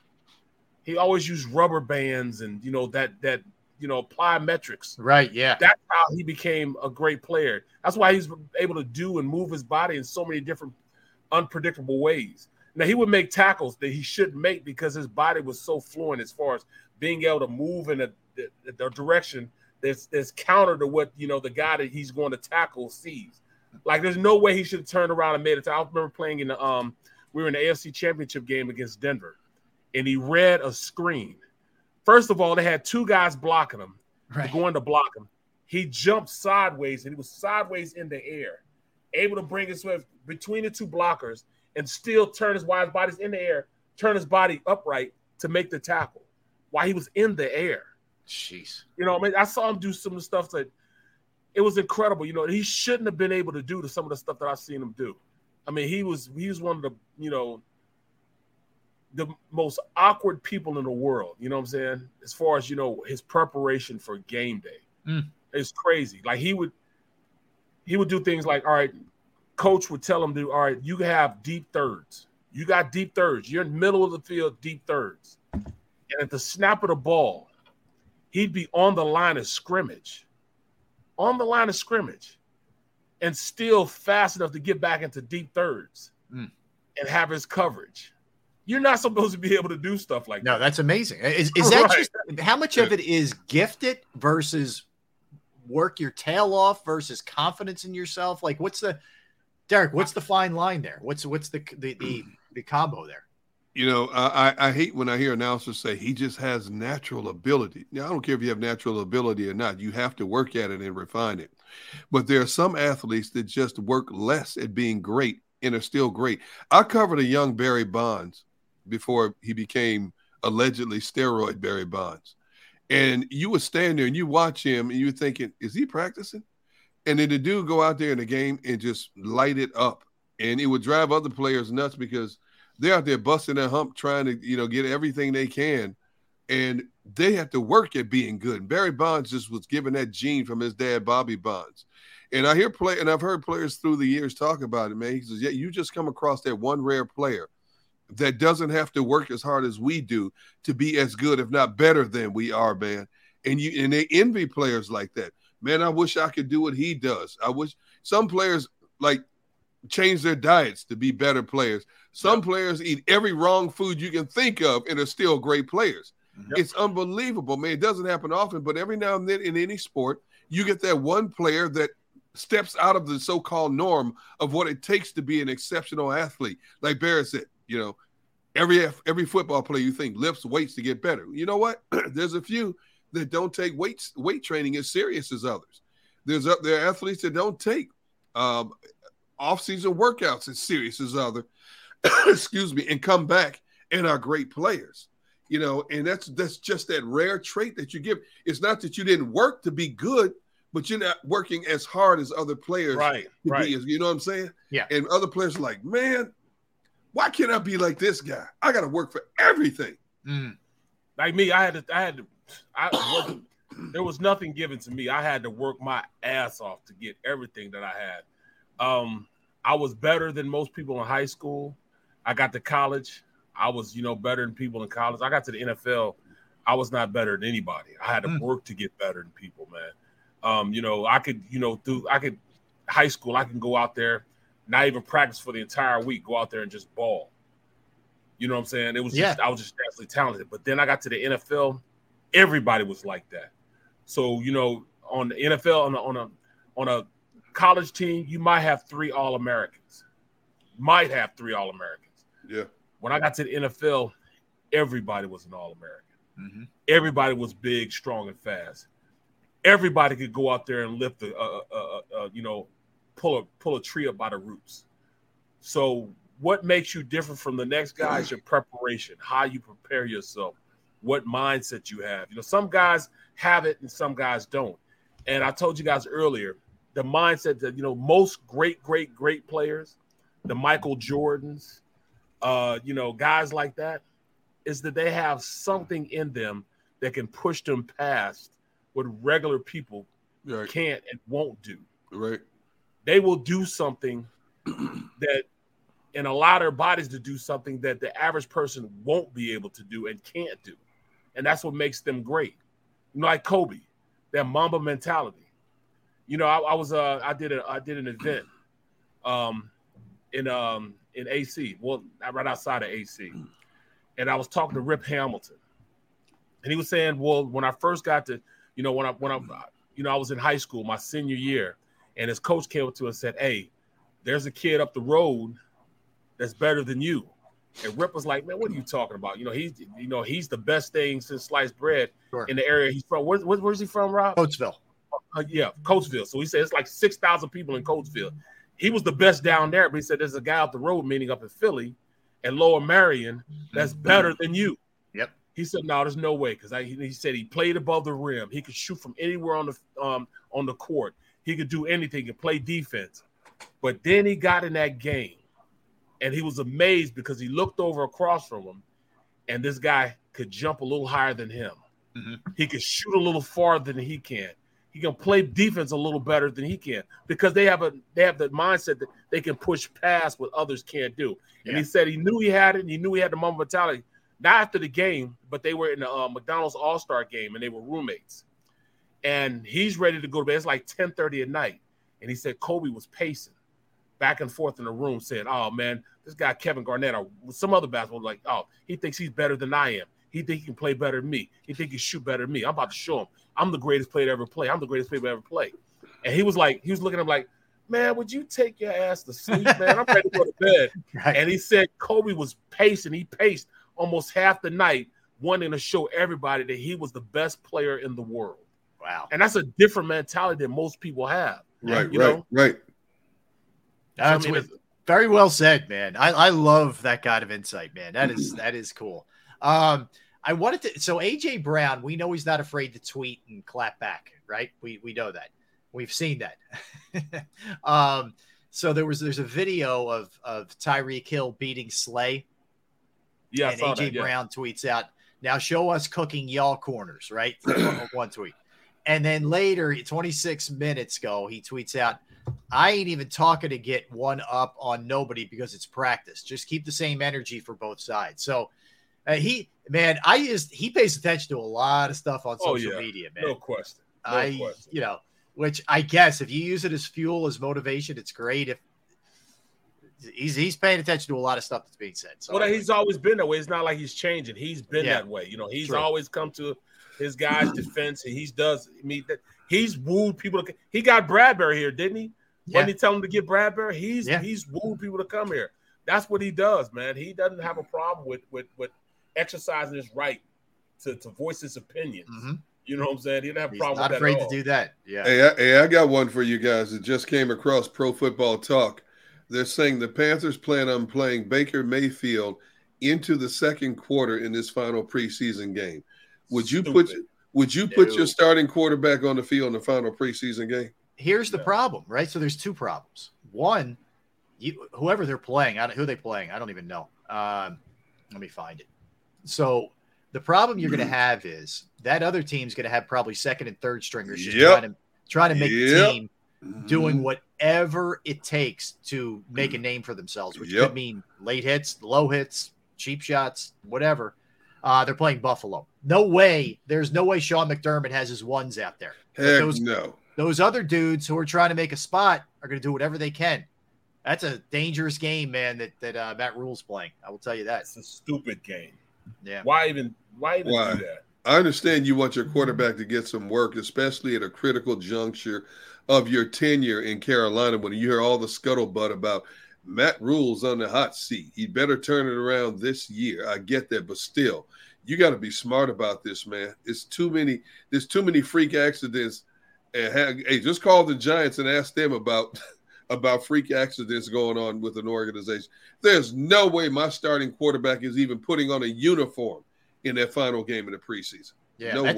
That's surprising. Like if he was, you already named him the starter too. Weird. That's just weird. But yeah, we'll see. We'll see if they can stay healthy. That's going to be interesting, the way that plays out. I want to hit you with this. Let's do a couple birthdays, and then I have a Phillies question for you guys. All right? Pretty good birthday day today. Dave Chappelle, I think one of the greatest stand-ups ever in the history to have ever done it, is 49 years old today, Dave Chappelle. Been around for a long – been doing stand-up since he was 15. Believe that? I mean, it's been that long since he's been doing stand-up. So he is 49 years young. Cal Ripken Jr., 62 years old of the Streak, former longtime Oriole. Reggie Miller, 57 years old. Wow. Right. Reggie looks good for 57. Yeah, he does. He and his sister look exactly alike. Yeah, very much so. Vince McMahon. What's the matter? Why? Is that very much so? No, I didn't mean that in a bad way. I didn't mean it like that. Don't do that. That is not right. That's the way I meant it, though. Yeah, jeez. Oh my God. You are wrong, man. And you blame me. You want to blame me for stuff like this, right? I'm not saying a word. Yeah, that one's you, man. You're taking that one. I'm not saying a word. I'm leaving that alone. Let's keep it moving. Yes. Happy birthday, Reggie. Yeah, yes. So James Toney, former boxer, 54 years old. James was around for a good amount of time. Rocky Johnson. You're saying, who's that? Who's Rocky Johnson? Rocky Johnson is a former pro wrestler who is the dad of The Rock, Dwayne Johnson. That's right. Yeah. Bethlehem's Own, as Barrett always points out. Yes, those guys. Sir. Bethlehem's Own. Craig Kilborn, former Sports Center anchor, Daily Show, is 60. Allen Robinson, receiver, now with the Rams, is 29 years old. Marlee Matlin, the actress, who is also hearing impaired but has had an unbelievable career. I think she might have won an Oscar. I checked that. But it's her birthday as well. Gunnar, you got any other ones that I missed? Yeah, Arian Foster, former NFL running back, got into the league undrafted. All he did in his short career was a 2-time first-team All-Pro, 4-time Pro Bowler, leading rusher in the NFL in 2010. But here's what really caught my eye. Right now, he's a music artist under the name of Bobby Fino. What? Oh, Bobby Fino? He's a music artist, and he's on LeBron James' label, Bobby Fino. Don't ask me about that. Why wouldn't you just use your name? Because you have some notoriety. Yes, I don't get it, dude. And when I saw, I had to look at that twice. I said, Bobby Fino. And then Rupert Grint. Do you know who Rupert Grint is? No. He played in the movie Harry Potter. Was it Harry Potter? Yes. Harry Potter. Harry Potter, yes. Yeah. Okay. He was in that movie, yeah. So those are my two. Huh? Matt LeBlanc. Is Matt LeBlanc today? Friends? Yeah. Okay. Yeah, for Friends. Okay. You already said Little Yachty, huh? That's Gunner's guy. Little Yachty. Yeah. Heath Ledger would have been. Come on, man. Heath Ledger. Oh, would have been. Yeah, would have been. That's a shame. Lost him young. What a tragedy. Oh, my goodness. Scott Disick. Who's that? Who's that? An actor. Okay. What was he on? No, he's not an actor. He dates one of them Kardashian girls. Oh, all right. One of the Kardashian women who married to one of them. Oh, he's married to one of them. Okay. Yeah. He's married to one of them. I can't keep up, man. Is she not with? Is Kim not with? What's his name anymore? Pete, no. He's that's not over. Yeah, it's over. Yeah, it's done. Impossible to keep up with this. Pete Davidson. Yeah. All right. Any other birthdays? I got a good on this date. All right. On this date, I have a Phillies question for you guys. On this date, 1985, the number one hit. See if you guys can guess. What was the number one song on the Billboard charts? It had to be a Michael Jackson in 1985. I'll give you a hint. I'll give you a hint. It was from a very popular movie of that year in 85. What? The hint is Michael J. Fox. Back to the Future. Back to the Future. What was the song? Huey Lewis and the News. It's Hip to Be Square. Close. No. Power of Love. Power of Love. Dang it. Yes. Wow. And Huey Lewis had a cameo. He had a cameo in the movie too. I did way too much research on this one. Wow. Right.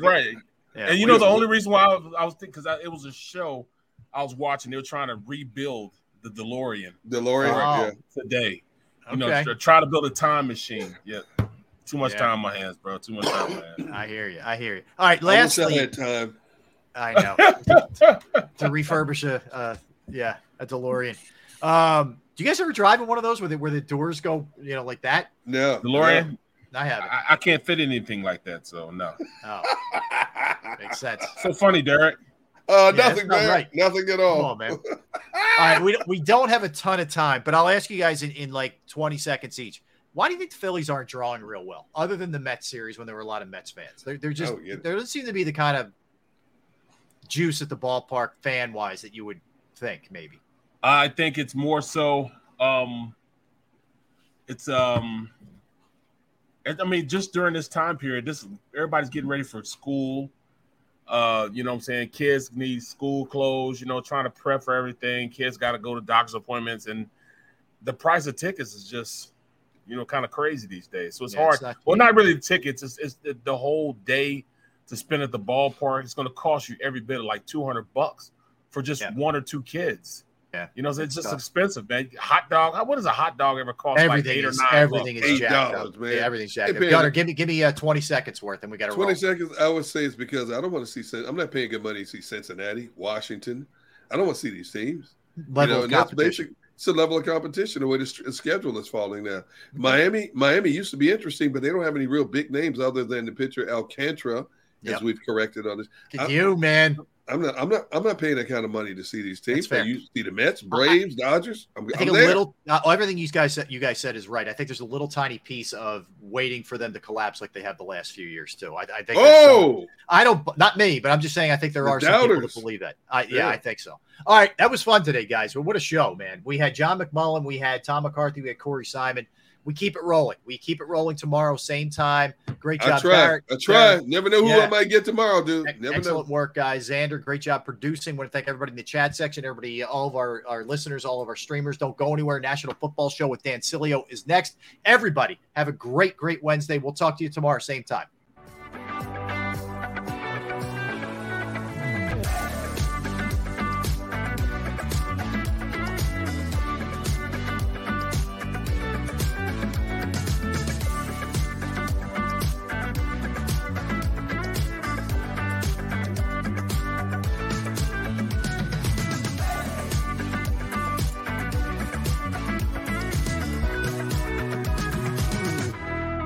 Plan your day with confidence. Definitely want to keep the umbrellas on hand. And keep your family safe with Action News and AccuWeather. Numerous tornadoes. Well over 7 inches of rain. Your go-to team when severe weather strikes. The water is still rising right now. Keeping you prepared wherever you watch. On TV, on 6abc.com, and on our streaming apps. And that's when we go severe weather mode and on the air for you. Action News and AccuWeather.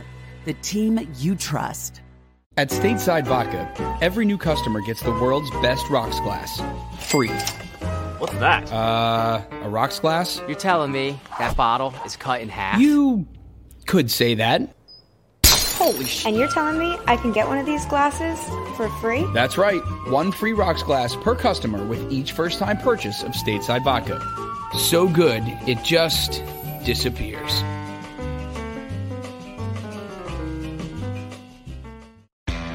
Go for the midnight dares. Go for the game. Go for the hits. Go for the fans. Go for the win. Go to Ocean Casino Resort. Book your trip at theoceanac.com. What's so special about Hero Bread's soft, fluffy, and delicious breads, buns, and tortillas? These ultra-low net-carb baked goods contain 0 sugar, fewer calories, and more protein than the leading brands, and are high in fiber to support gut health. Shop now at hero.co.